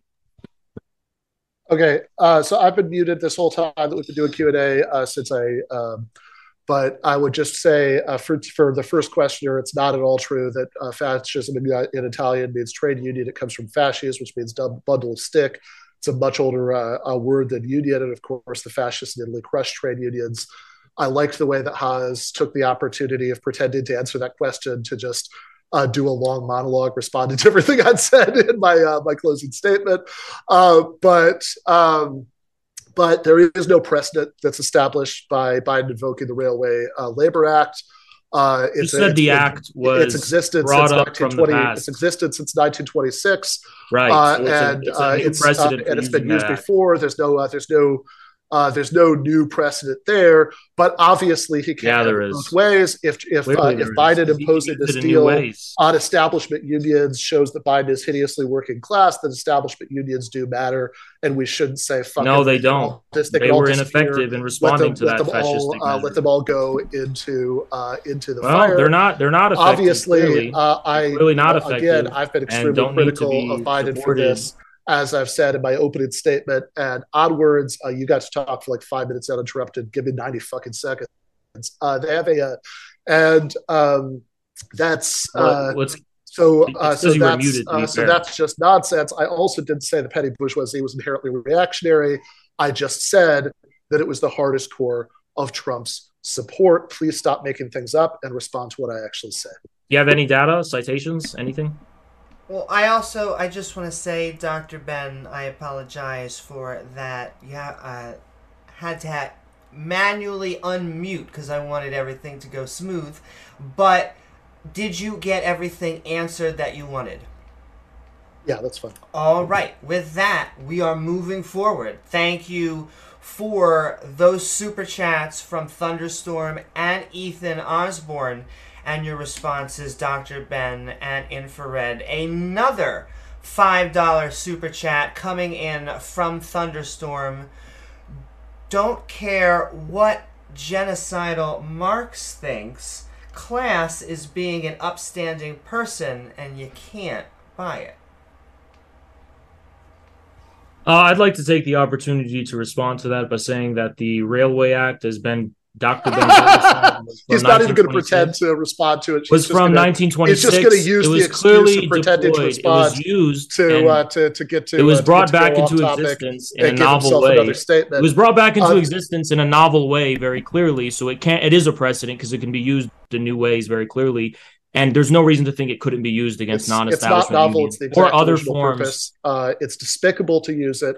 Yeah, it's a new way of using that act. It's a new way of using the act. There's nothing to say it can't be used against other forms of workers' self-organization. Pull you apart. There's no reason to think that. There's no reason to think that it can't be used if you're going to take the opportunity of workers' self-organization. To go back to the argument about the Railway Labor Act, then we should also talk about the fact that that all of the big MAGA Republicans voted against even softening the deal by adding a couple of goddamn sick days. Yeah, but they voted against the act entirely, and which is what I think they should didn't vote against the act. The act isn't on the table. They did. They voted against the enforcement of that act. They didn't want to add some cookies and crumbs to that act. That whole thing needs to go. I agree with how they voted. That was Bernie's bullshit. So you agree with the vote against adding the extra sick days? Bernie wanted to add that. Bernie Sanders and Rashida Tlaib he just did it to cover his tracks. He just did it to say, look, I'm voting for I'm Bernie Sanders. I'm going to vote for fascism against the workers, but I'm going to propose a fucking bill that is impossible to fucking pass. And he knew it was impossible to pass alongside that one that Biden wanted to pass. So Bernie was just making a fucking excuse for why he voted for Biden's fascism. No, don't fucking sit here and say Bernie voted against the enforcement of the act, but he also voted for the sick days. So did Rashida Tlaib. No, he wanted, in addition, he pushed for it in Congress because he said alongside this one, we're also going to have another one for guaranteed sick days. Bernie Sanders in the Senate voted against the enforcement of the act. The original iteration of the act, Bernie was for it because he wanted to add another stipulation for the sick days. Yes. All right, we are moving forward. Yeah. We got Spice coming towards Ben, $5 from John. Why is Ben Burris here? I thought Haz was debating President. I think that was supposed to be Sunday, but we also want to remind all of our audience out there, always try and attack the arguments, not the interlocutors. However, if you would like to respond to any of that, Dr. Ben. I don't know enough about the inside baseball of this to even understand what that chat was. President Sunday has not gotten back to me about when because he wanted to arrange a debate that he needed 2 weeks to plan for. He never got back to me about it. He said he would. So here I am waiting for him to get back to me. So it's that simple. Thank you for those responses and the super chat, Jonathan. And then a $5 super chat from Barry Schwitzer. Fiscal conservatives might vote for Trump, but MAGA are social conservatives, primarily white Christian nationalists. Thoughts from both? I don't think it's a specific ideology. I do agree, since the majority of people in America are in fact white, it's not a surprise that the majority of, the white collar working class, 57% of them voted in 2020 for Trump, up, 10 points from before. But you're noticing a trend. It's not about white. It's not about race. Hispanics, you're noticing a 10% point increase since 2016. When they're blue collar, they're voting for Trump. 36% of them in 2020. The trend is upwards, right? Even for the black blue collar, it's the same thing. The trend is upwards, far more marginally from 9% to 12%, but it's still consistent with the other trends that the blue collar working class, regardless of its race, is starting to go toward MAGA. And that's a trend. Now, the majority of the non-white blue collar working class is still not fully in MAGA, clearly not MAGA, but the trend is in that direction. And that's what the data shows us. So I would not say it's a white nationalist movement or whatever that means. It's an American movement. America is mostly white, but America is also black. It's also Latino, and it's also other things. And, it's clear to me that it's a American MAGA, alternative America, non-hegemonic, non-official, unofficial America. You can't be a communist who wants to fight for the working class if you're going to be working within only the official America. You have to work within the unofficial, non-represented America that was left behind by the neoliberal elites. And then the question was for both. So yours, Dr. Ben, as well. The claim was that fiscal conservatives might vote for Trump, which they certainly do. The overwhelming majority of people who voted for Trump were just people who voted for Romney in 2012. In 2016, at least 2020, there were more non-voters on both sides because the voting rates were unprecedented on both sides. It's still the case that the majority of working class voters voted for Biden, but of course, the overwhelming majority of Americans are part of the working class, so that's going to be the majority of both Trump and Biden voters. As far as social conservatives, it's certainly true that Biden did a lot of socially conservative things that divide the working class by appealing to petty bigotry. But my biggest objection to them saying it's a white Christian nationalist movement is it's not a movement at all. There's no movement there. There's no alternative center of power there. There's just a fan club of one union-busted billionaire politician, and the purpose of the fan club is to get people to vote for for one of the two parties of official America, which is the Republican Party. Thank you so much for those responses. You literally called for people to vote for Biden. That's hilarious.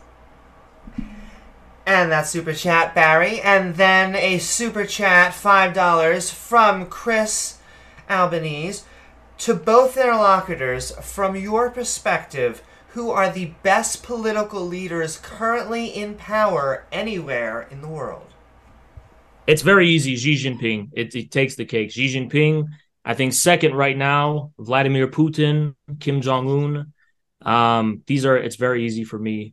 Raisi in Iran, I'm a big fan. Ali Khamenei, I'm a big fan of them as well. Obviously, I don't really have much against Assad. It's really the counter-hegemonic international forces that I think are the best. And I don't really like Trump that much, the person. I don't hate him, but I'm not an unquestioning follower of Trump, the person. But I really like how Trump shook hands and met with Kim Jong-un. I'll never forget that.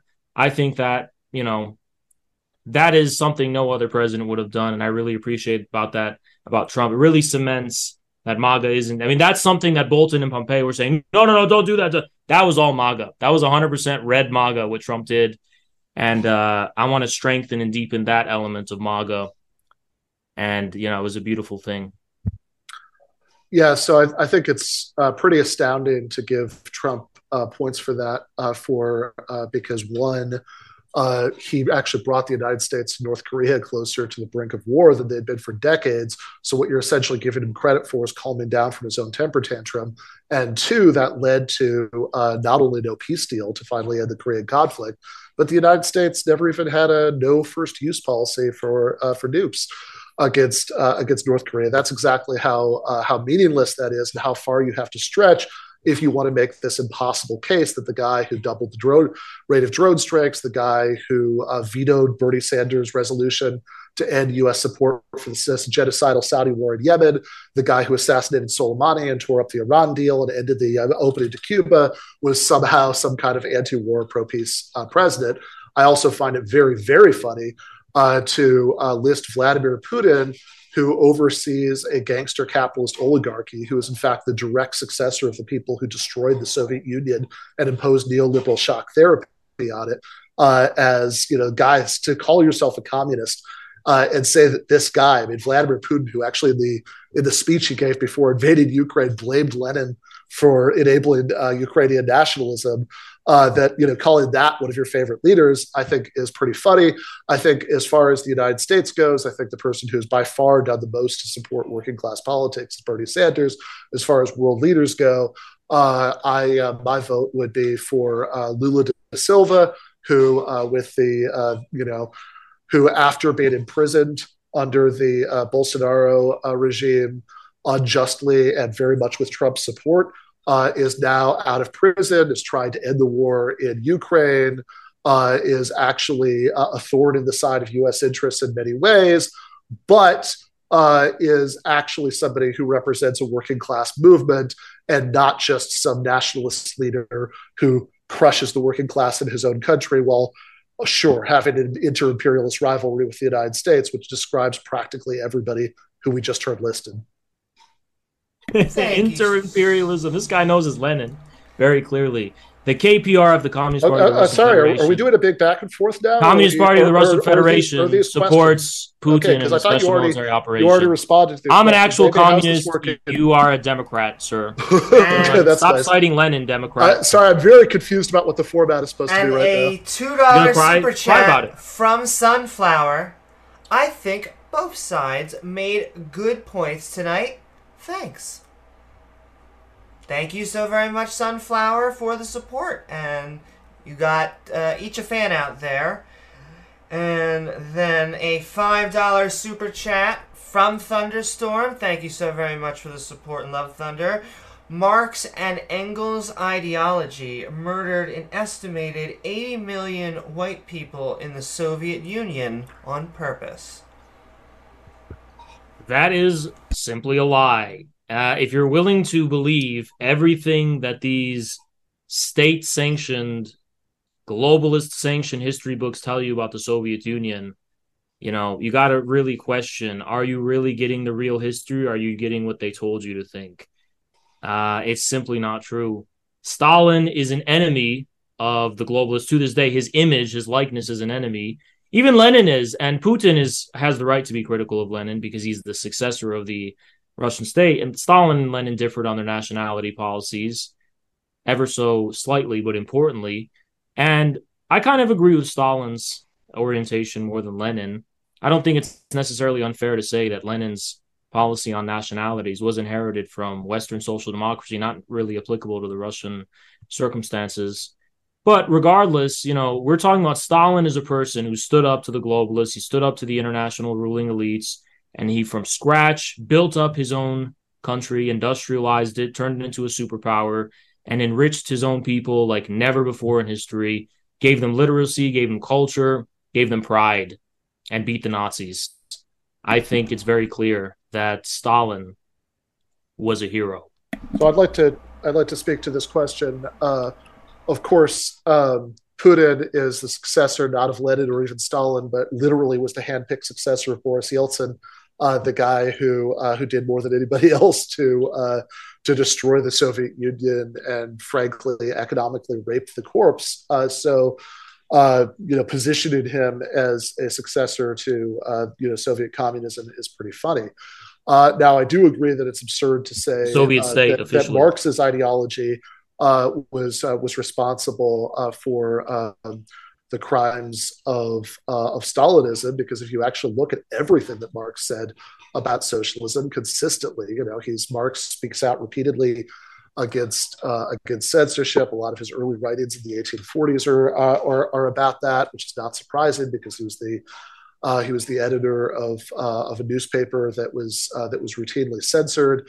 We heard a claim, by the way, earlier that the existence of democracy is incompatible with communism, which is certainly not Marx's view. In fact, Marx says repeatedly in the 1870s that in the most advanced democracies, which was the Soviet Union, it was democratic can come about as a result of working class parties taking power electorally. You might not like that. Talking about neoliberalism, but that's what he says. And whenever he talks about what he means by socialism, again, no strict definitions. Marx doesn't argue like that. But he tends to talk about the society of associated producers. In other words, workers control the means of production, which is no. He said communism was the real movement. Pretty difficult. It's pretty different from what they had in the Soviet Union. The Soviet Union was the real movement of communism. Are we doing it back and forth here? I thought we were just giving. No, you're just kind of a pseudo-intellectual who's like, oh, it's not. Sending love to both of our interlocutors and Thunderstorm. We now have a $2 super chat. Oh, we got Spice for you, Infrared. Has got his cheeks clapped. Well, we can take a poll and we can see what people think, but I think Dr. Ben is no longer a doctor. I've taken his PhD, and I've got 2 PhDs now, one from Astar Bear, one from Ben. I've got 2 PhDs on my back, and I'm pretty confident in that. And he's doing the whole, oh, it's not real communism thing. Nobody buys that. It was real communism. Real communism was actually existing, real movement of communism in the 20th century. It's very clear. Everyone can see that. Good luck with your democratic socialist LARP, which just means voting for Biden and the Democrats every 4 years. And thank you, Soap, for your super chat, Infrared, for your response. A $10 super chat from Johnny. Ben, why do you think farmers are Burguese? I can't even say. Farmers own their own farm and they hire workers. So according to your warped definition, they are the Burguese. Do you not see how insane this is? Okay, so I would say that if you're talking about agricultural labor versus urban, I don't think that's a difference in principle. I think that most farms in the United States are actually, most farmland in the United States that's being farmed, as is my understanding, is being done directly or indirectly by corporate agribusinesses at this point. So certainly people who own those are part of the bourgeoisie. If you're talking about smaller farms. Bourgeoisie. Thank you. Oh, sorry. If you're talking about smaller farms, that's still the case. That that you have like a relatively small agricultural business that still has a bunch of employees. Then yeah, I mean, if you're somebody, you are still a petty capitalist at least. I don't think there's anything absurd about that. That's not a moral condemnation, right? That's not like you're a bad person. But if we're interested in overall class analysis, trying to figure out what the interests are of different social classes, so we can try to think about how to get better political outcomes, so we can think about how to try to go beyond either, as you said, voting for Democrats, which is not great, or voting for Republicans, which is worse because you're talking about people. And why did you tell people to vote for Biden? Who are what's that? Why did I vote for Biden? Well, I say people should vote. So I told people not to vote. I told people not to because vote. If you're faced with a choice between two enemies, you should cast a defensive vote. I've never voted in my life. To do less damage, and they have I don't know why you'd ask a question if you didn't want to hear the answers. So then they have and as far as ways in which Biden would do less damage, we've talked about that extensively. That they have that while of course Biden is a representative of one wing of capital. Again, I was the first one in this debate to bring up his invocation of the Railway Labor Act, and I've certainly written extensively World War III. Overall, Biden did not move as aggressively to crush the working class as Trump did. So I think there are institutional. That's just true. Biden involved the government. There are institutional reasons for that because the strategies, the two parties that you would expect. That overall, under most circumstances, you're going to get more aggressive union busting from Republicans and Democrats. But of course, all of this was you interrupted me responding while I was trying to answer the original question. To go back to the original question, the point about class analysis is that if you want to go beyond having to either vote for the lesser evil or the greater evil, but actually build something better, and you want to think about what kind of movement could build something better, then this kind of class analysis is going to be but you don't understand very relevant. That the people who are going to be the backbone of building something better, not through some supposedly counter-hegemonic branding exercise, but through actually building up institutional power, for example, with unions, you mean are going to be not agricultural capitalists, but agricultural laborers. What unions? That's my answer to the question. Show me the unions. Which ones? What do you even say? The Democrat-run unions? They have so unions tend to like unions, including independent unions like Amazon Labor Union, which you said earlier. That's like the one. That's the one exception. That's like including both independent unions like that and ones that are affiliated. What other ones unions, besides the both ALA? Of those?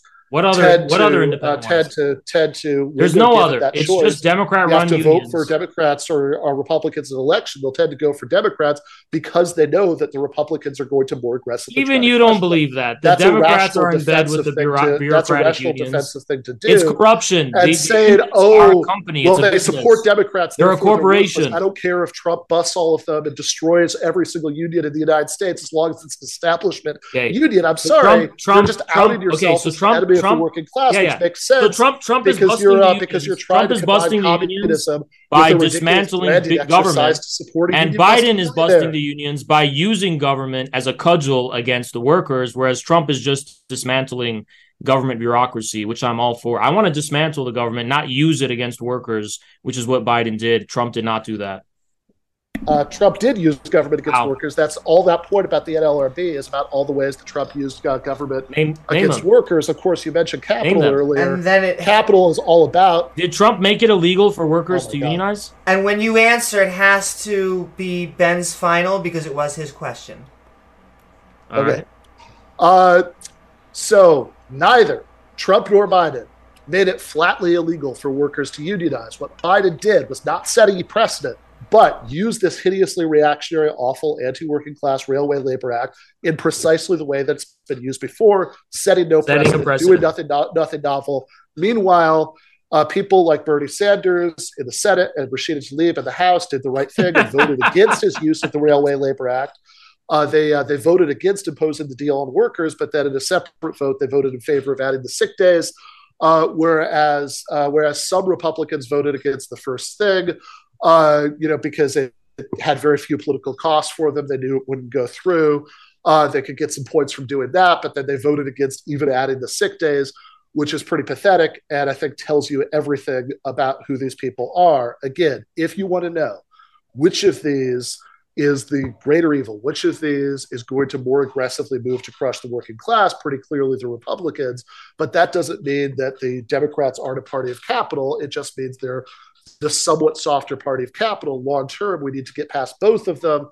And I think ridiculous branding exercises like MAGA communism that fly the flag of the greater evil, there's no way, shape, or form that can contribute to that. Yeah, project. The DSA isn't a brand. And totally not a brand. On that, we are moving. Thank you so very much, Johnny, for your super chat and your responses, guys. And then a $5 super chat from Mig for Infrared. Congratulations on earning your second doctorate.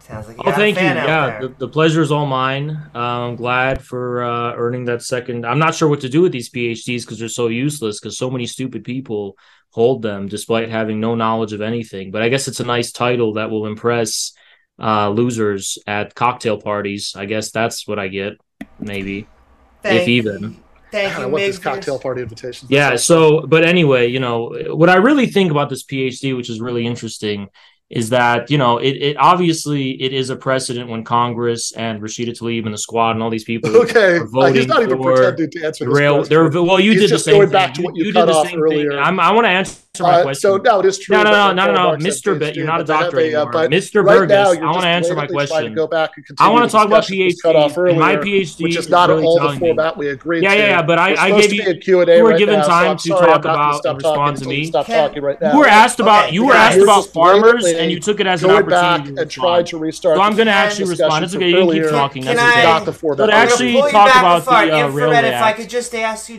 whatever your point is, finish up in the next 30 seconds.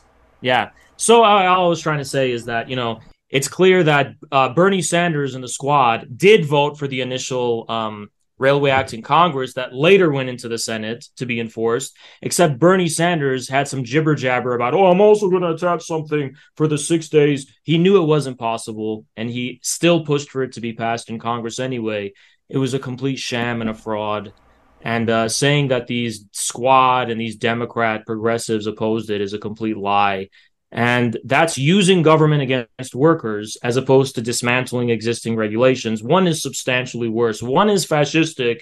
The other you could accuse of being regulatorily irresponsible, but it's not fascism where you're using the cudgel of the law to actually use the precedent of using this kind of act to make it illegal in the name of national security. Most of the squad voted for it. Rashida Tlaib voted against it. Bernie Sanders voted against it. And on that, Bernie Sanders is a senator. He pushed for it to be passed in the Congress. We all have him on record for that.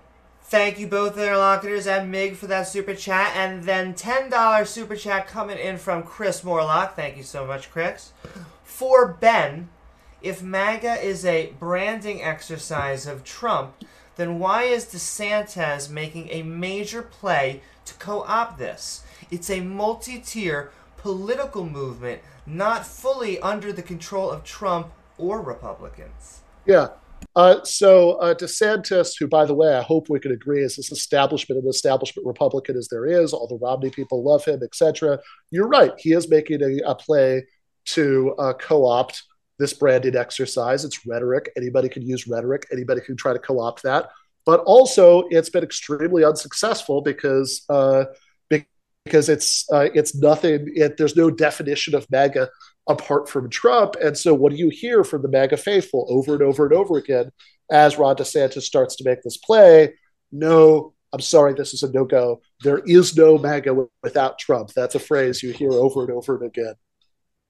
And so I'm going there is. Well, I'm about to give you a chance to respond in a second, Infrared. Just sending a lovely reminder out there that we are about to hit the 30 mark. We're going to be doing some overtime for questions, but if you have... This is the last chance to get your burning desire question because we value our interlocutors' time and we respect them and want them to get out in an orderly manner. But sending in a $2 super chat, lots of love from... Oh, no, hold on. A $5 super chat from Emily. Congrats on your double doctorate, Dr. Has. Thank you again. The pleasure is all mine. It's really that there's no MAGA without Trump. Well, Trump himself is a brand. Trump, the political actor, he's just a chaotic TV personality guy. Yeah, he's probably going to be immortalized in the MAGA movement's future as a meme. He's a meme in our community too. But to say there's no future of MAGA without Trump is not true. I don't actually think MAGA is not the end point. It's just the beginning.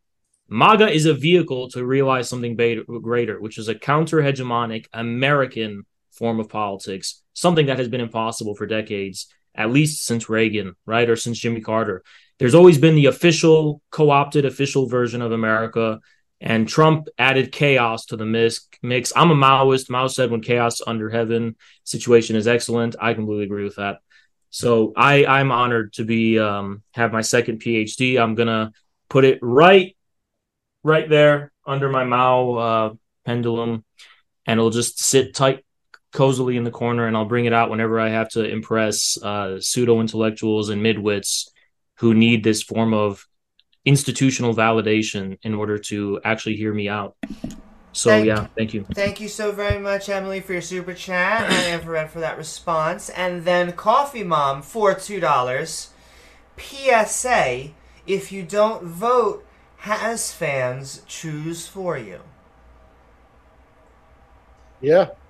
Yeah, I mean that's good. The thing is, my fans are towards me than Haas. Also, Haas just gave a monologue in response to something that wasn't even a question. Yeah, but that was toward me. That was a question directed toward me. So to answer that question, if we're not going to actually do Q&A, consistently refuse to even pretend to be doing Q&A, you're just giving speeches. So if that's what we're going to do, then I think that is important. This is how we're going to suss this out.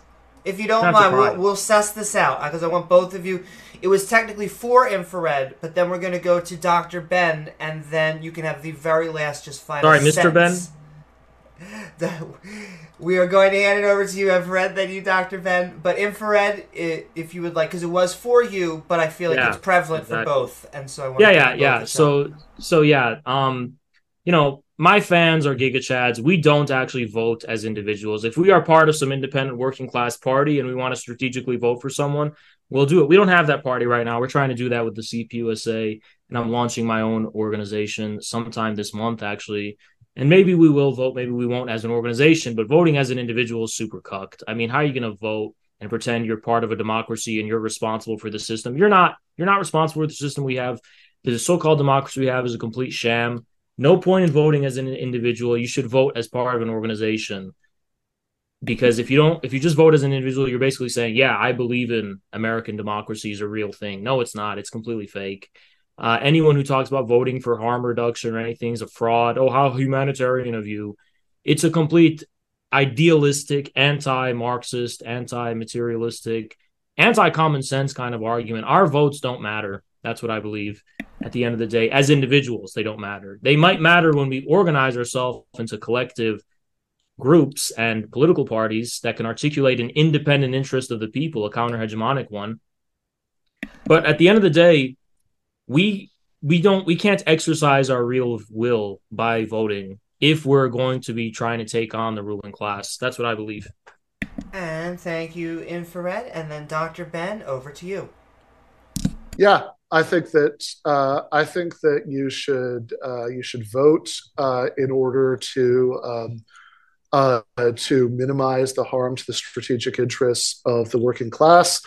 I am thrilled to hear that Haas is discouraging people who are persuaded by any of his nonsense from voting. Please listen to him. Please do not vote for the union busting billionaire that he wants to reduce to a chaotic meme. And all right, we're gonna move forward. $5 super chat. Also, thank you so very much, Coffee Mom, for the support. $5 from Yellowstone Kami. Has with the easy W. Got another fan out there. I think it's self-evident to anyone with a brain. Appreciate your comment. It's just sad that Mr. Burgess didn't do his homework about basic Marxism. Maybe he would have done better. But it's quite sad, But thank you so much. Appreciate it. Thank you so very much, Yellowstone, for the support and that response. And then $5 from Brenton Lengel. Has, please define fascism.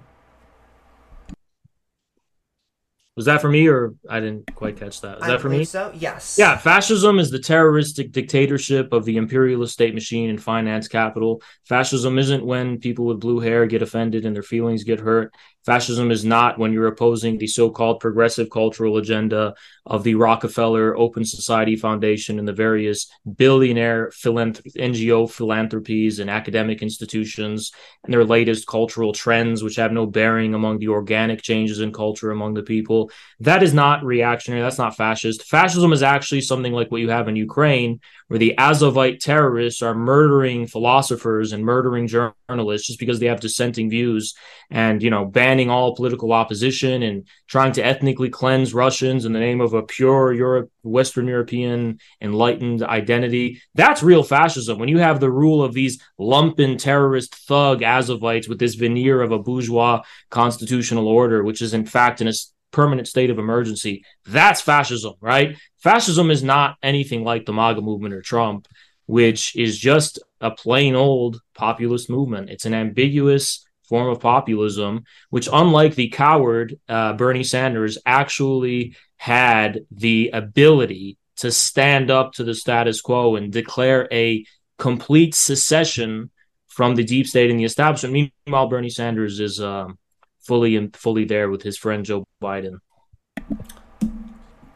Thank you so very much, Brenton, as well as that response, Infrared. And then a $5 super chat from Emily again. Bernie is Biden's child catcher. Very true. Very poignant observation. He's trying to round up all these children to vote for Biden, and they get nothing in return. What about the student debt cancellation, which never happened, right? Thank you, Bernie. Thank you. The most progressive administration in the history of America since FDR. Joseph R. Biden, who may be a clone, by the way. We don't even know. But Biden's funding terrorists in Ukraine. He wants to bring us to World War III. He's engaging in fascist policies against the working class like Trump never did before, right? Biden is trying to censor the freedom of speech of Americans on social media, collaborating with big tech, the state-corporate merger that you do find in fascism. Biden's a disaster. The inflation's a disaster. His whole administration's a disaster. Thank you, Bernie Sanders and the DSA and all of the progressive leftists who wasted people's time telling people to vote for him. By the way, I never tell people to vote for Trump.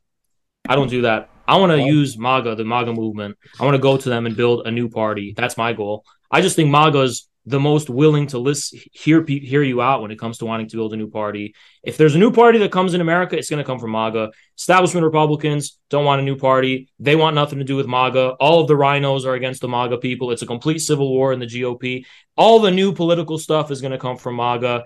everyone else is going to be left behind to eat shit, and good riddance. Fuck the Democratic Socialists, Bernie Sanders, the progressives, the God, SWAT, this is such a long and the winding rhinos. monologue that just doesn't even pretend to have anything to do with the question. It's amazing. Oh, it does indeed. I think I answered that question. Okay, yeah, you went off on about 10 different one's in the topics chat if I answered the question, because, actually. and just rambled on and on and on and on. I thought we were doing Q&A. I don't know what's going on here. This is certainly not the format we talked about. But maybe, is there another actual question so we can maybe answer a question? So a $5 super chat from Andrew Saturn. He's a pedophile. Andrew Saturn is a pedophile who's monitoring human trafficking websites of trafficked Russian women, which he's posting. He's actually underage minors suspected of being trafficked, Russian women, who he's frequenting his websites. We have proof of this. So this is the person you're getting a question from. It's interesting. But yeah, Andrew Saturn is pretty much confirmed pedophile. Andrew Saturn. He's a confirmed pedophile. He has a lot of trouble with format, this guy. Yeah, but Andrew Saturn is a confirmed pedophile. I want that to be on. Wikipedia expert Adam Taher, a.k.a. has swords on his wall like a weeb.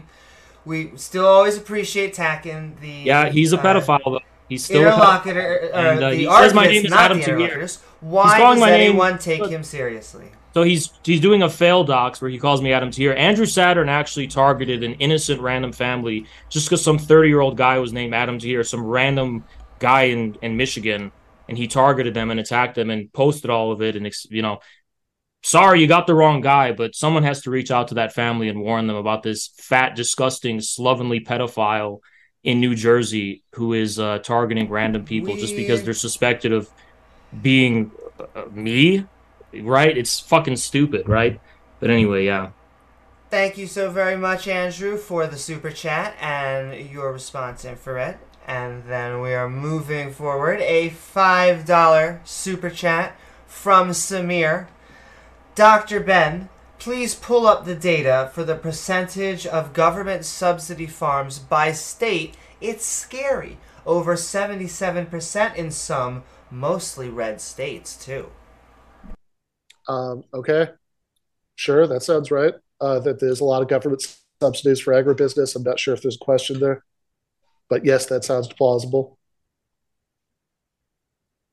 Thank you so very much, Samir, and your response, Dr. Ben. And then John R., $8 super chat to both speakers. What revolutionary potential lies in service workers in particular? Make sure... To both speakers, what revolutionary potential lies, I imagine, are in service of workers in particular? Service workers, is that it? Yes, very specific. I'll very quickly answer this because I've answered it before. I don't actually discount service. Majority of workers are probably service workers. I think the revolutionary potential comes when they're not attached to their workplace and they're not loyal to their workplace. So when service workers stand up and say, this is a bullshit, pointless fucking job that should be automated and I shouldn't have to work this stupid job. We should just reduce the labor hours and have real jobs, right? So more people can have them.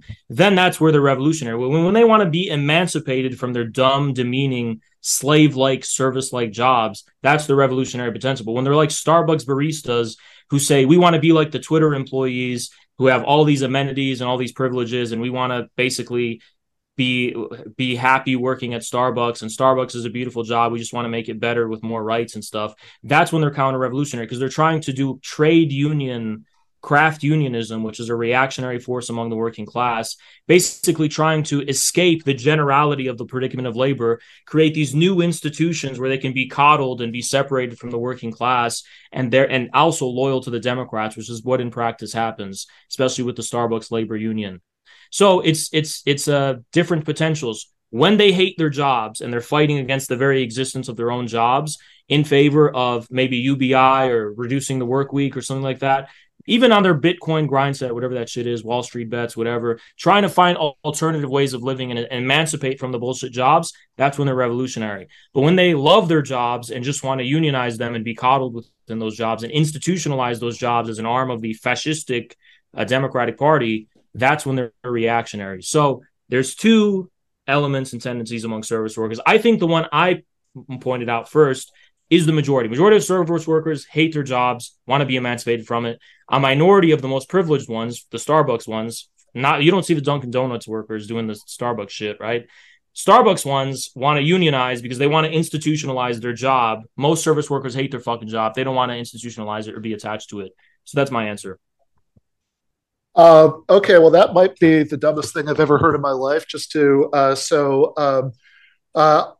Haas acknowledges that the majority of the American working class is in service work, and it sounds like he's opposed to any effort by the majority of the working class to get more control over the wages and conditions in which they work, because anything in service work that's doing that is just reinforcing the existence of service work. Obviously, as far as automation goes, whether we're talking about industrial production, whether we're talking about slinging coffee at Starbucks, whether we're talking about anything else, automation under conditions of collective ownership and control by the workers is great, because it just means that there's less hours that everybody has to work.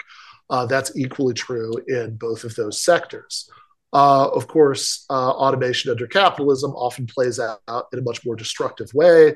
The idea that there's something that's like different about Starbucks than Dunkin' Donuts because of the clientele is pretty ludicrous. I think that they get paid way more on average. They have that Dunkin' Donuts workers, I hope, will surprise Haas, and if they did, I would certainly support their unionization efforts. It sounds like he would not, which is maybe not surprising, because this whole thing tonight has been trying to argue that the fan club of a union-busting billionaire is somehow counter-hegemonic because they don't like the liberal media. And to add on. Oh my God, Haas! Yeah, to add on to the question. Amy, are we going to do this here or not? I do want to say also, most people don't want to be tied down to their jobs. Or are we going to just take turns? You're not going to get answering the question, which, by the way, has already gone getting angry. Getting angry, Mr. Ben. You're getting angry, Mr. Ben. Because this is getting angry, this Mr. is Ben? getting insufferable. It would be nice if we had a moderator. We are way over into overtime than was already agreed upon. You sound a little bit angry, Mr. Ben. Just be quiet for 2 seconds and let's stick to the format that we agreed to. You sound a little angry, Mr. Ben. So yeah, well, I think extended conversation with idiots does that. But you have yet to prove. Where are we in the format here? Yeah, but you're the idiot here. Oh my God, Haas! We are already. Are you gonna cry? You're yelling now, dude. You sound angry. No, I'm telling you to shut up, Mr. Ben. Because now you are breaking the agreement that we had about the format, and you were just going on and on. Here's that soy Starbucks rage. And I'm asking the moderator to please moderate. Mr. Ben, calm down. Oh my God! I am trying. Ben, we're at the end of it. It's not that serious. Stop. We're at the end of it. Okay, I'm pulling you guys apart. Please, both of you, please. Mr. Ben, stop. Stop. I'm sorry. I'm not going to let you monologue over this. The rage of an imbecile. Okay. I muted both of you. I love you both. We are about to be... Oh. Muted myself too. I muted you both. We are about to... I'm going to unmute you. I asked you both to unmute. Just try.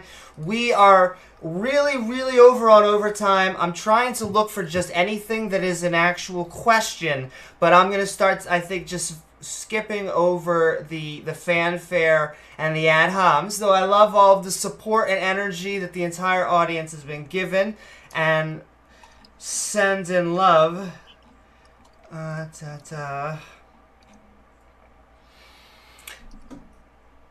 Give me. Yeah, we're going to be moving fast because I'm skipping. How many times will I vote? How many times will I vote? Okay, how about Franklin? Ben, what's worse? Among Us co-ops being surprised by Trump or nuclear war? Nuclear war is worse. And as far as how we got to this point, Trump actually did a lot to escalate U.S.-Russia tensions. He sent heavy weaponry to Ukraine, which Republicans had criticized Obama for not doing. He's trying to have it both ways and move towards pretending to be pro-peace now that he's out of power. It's a convenient way of getting votes, But as far as what actually took us to this point, a lot of that does have to do with Donald Trump's policies as president. Have you spent significant time in any of these anti-homogeny countries? If not, why? From Brenton, $5 super chat.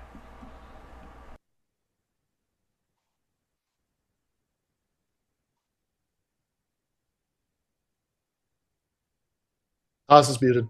You have to actually. I can only give you the permission to unmute yourself. Oh, okay. Sorry, I just saw that. So the question was, sorry, can you repeat that? Sorry. Absolutely. The question is, have you spent significant time in any of these anti-homogeny countries? If not, why not? I have rarely left the U.S., mostly because I think I traveled to the Bahamas once when I was a child. In my adult life, I just can't afford it.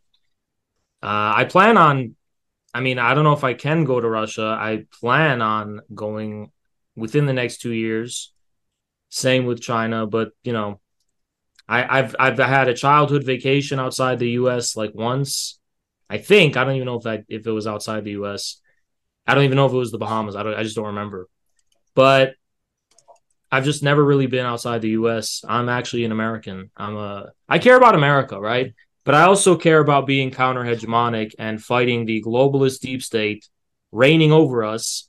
And I could recognize that the states, these other countries are fighting the hegemony. So I support them, right? They're fighting the enemy of the American people, the way I see it. And, it's the people who were, in Trump's administration, selling arms to Ukraine, sending more arms to Ukraine, even though Trump wasn't responsible for that himself, because Trump is just a TV personality. He's not really a serious political leader in any capacity. He's just a TV personality who spoke enough truth for working class people to start rallying behind him. It's just things like that, I support counter-hegemonic forces. I don't support, privileged Starbucks baristas relative to other service workers trying to create new bulwarks and fortresses of the hegemony in the form of these unions, talking about harm reduction and improvement of conditions. It's not going to happen. McDonald's workers don't give a shit about their job enough to want to unionize. They want to emancipate themselves from that job. And Mr. Ben wants to tie them down and enslave them to these humiliating, anti-human 9-to-5 wastes of human time, because it's easier to control them and, control their consciousness and indoctrinate them into becoming Democrats and agreeing with everything Pfizer and the media says. So, yeah. Thank you so much for that super chat and your response. And then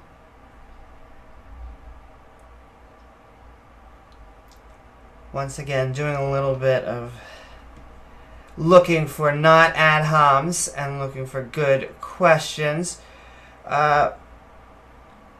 From $10 from Bizart.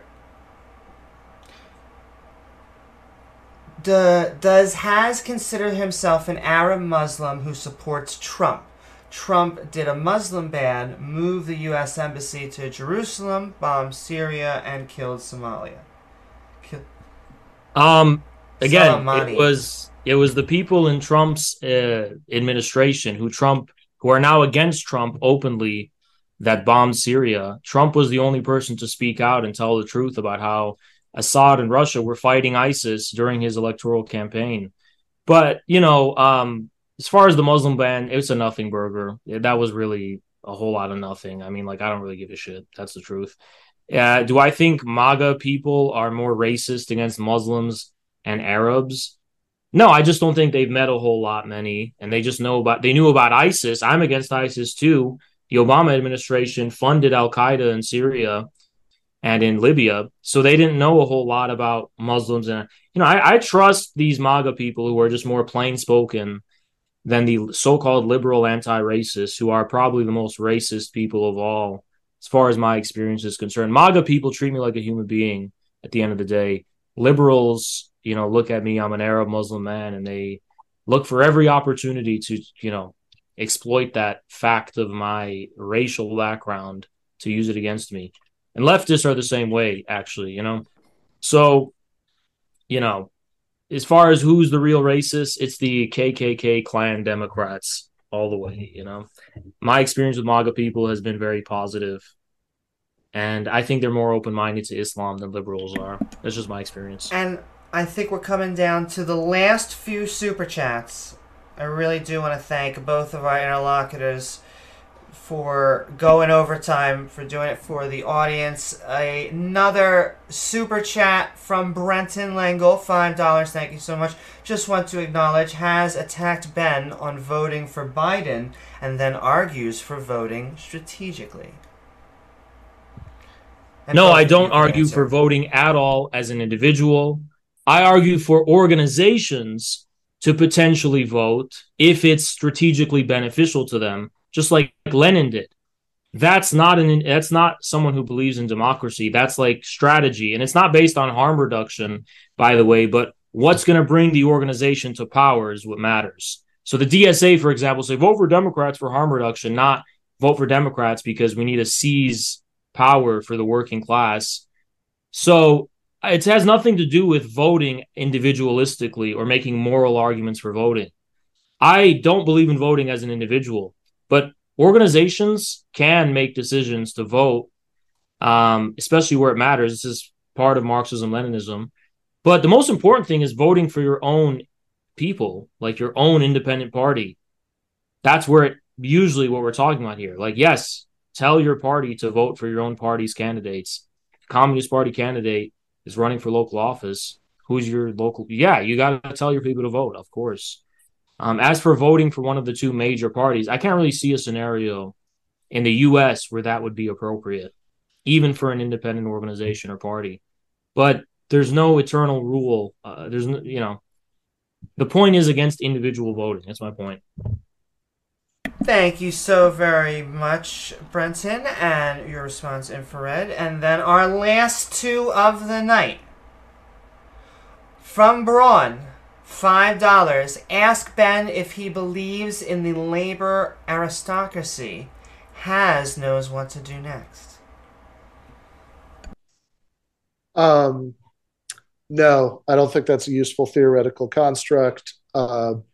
But I'm also very curious if these McDonald's workers that Haas doesn't want to allow to unionize. Plenty of McDonald's workers have been fired for trying to unionize. It sounds like he would be on the side of the bosses who fired them because he thinks those unions would tie them to the jobs somehow, even though the actual effect of unions is to give people more time off for those jobs. I'd be fascinated to know if he thinks I don't want to stop them. McDonald's workers fighting for trying to organize unions are part of the so-called labor aristocracy. Yeah, I'm not going to stop McDonald's workers from unionizing. I'm just not going to waste any time as a communist pretending that's the labor movement of the working class and using all my resources to go and do it. Like the CPUSA uses all the resources to go and try and organize baristas. I would not do that for any segment of the service industry at all.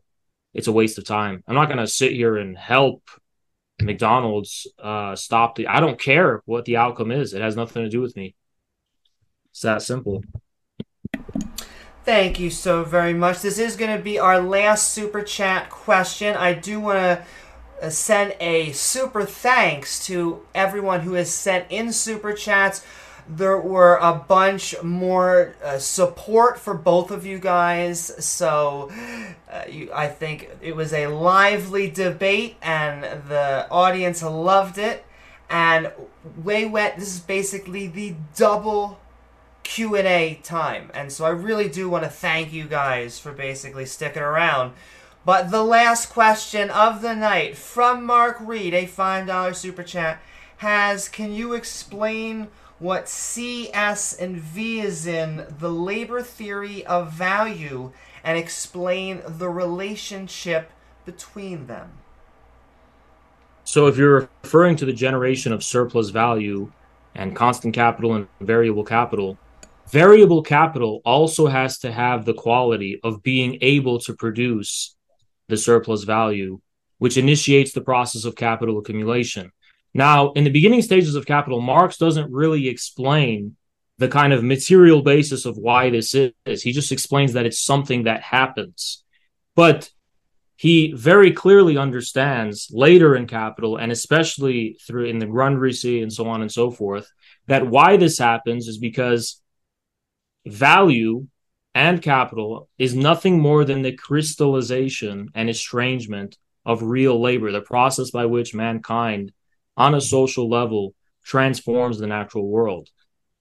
How surplus value actually comes to be produced, it's not simply the difference between constant and variable capital. Go do your homework again and read about it. Because the production of surplus value, and this is especially clear in the whole disputes about the transformation problem, is much more subtle and complex than that. Because you're dealing with the transformation of something at a local level to a social level and an aggregate level, right? That's where the surplus is actually being produced. So go ahead and do your homework again, because you clearly are not well up to speed on it. And all right, with that, it's going to come to our conclusion on tonight's debate of Trump communism on trial. I do want to thank everyone out there for joining us on Modern Day Debate. We are a neutral, nonpartisan platform welcoming everyone from all walks of life. If you're looking for even more fantastic debates, we are now all over the internet, including your favorite podcasting platform like TikTok, Spotify, YouTube. Hi, YouTube.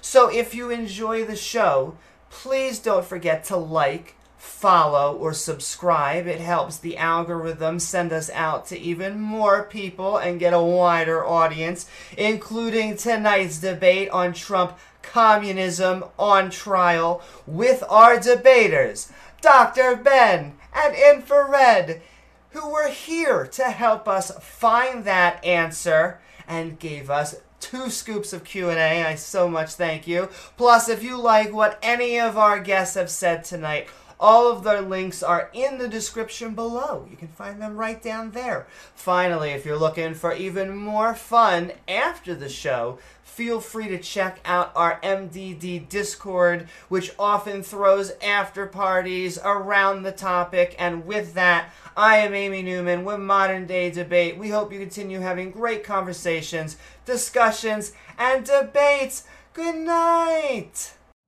You know how to book flights and hotels. All you're missing is a tool to plan the travel experiences you'll have once you arrive. That's why you need Viator. Book guided tours, activities, excursions, and more in one place to make your trip truly unforgettable. Viator has over 300,000 travel experiences to choose from. Everything from simple tours to extreme adventures and all the niche, interesting stuff in between. So you can plan something that everyone you're traveling with will enjoy. Real traveler reviews give the inside scoop from people who've already been on the experiences you're considering. So you can plan with confidence. Free cancellation helps you plan for the unexpected. And 24/7 customer support means you can travel worry-free. Download the Viator app now and use code Viator10 for 10% off your first booking in the app. Find travel experiences for you. Do more with Viator. When you need mealtime inspiration, it's worth shopping Kroger, where you'll find over 30,000 mouth-watering choices that excite your inner foodie. And no matter what tasty choice you make, you'll enjoy our everyday low prices, plus extra ways to save, like digital coupons worth over $600 each week. You can also save up to $1 off per gallon at the pump with fuel points. More savings and more inspiring flavors make shopping Kroger worth it every time. Kroger, fresh for everyone. Fuel restrictions apply.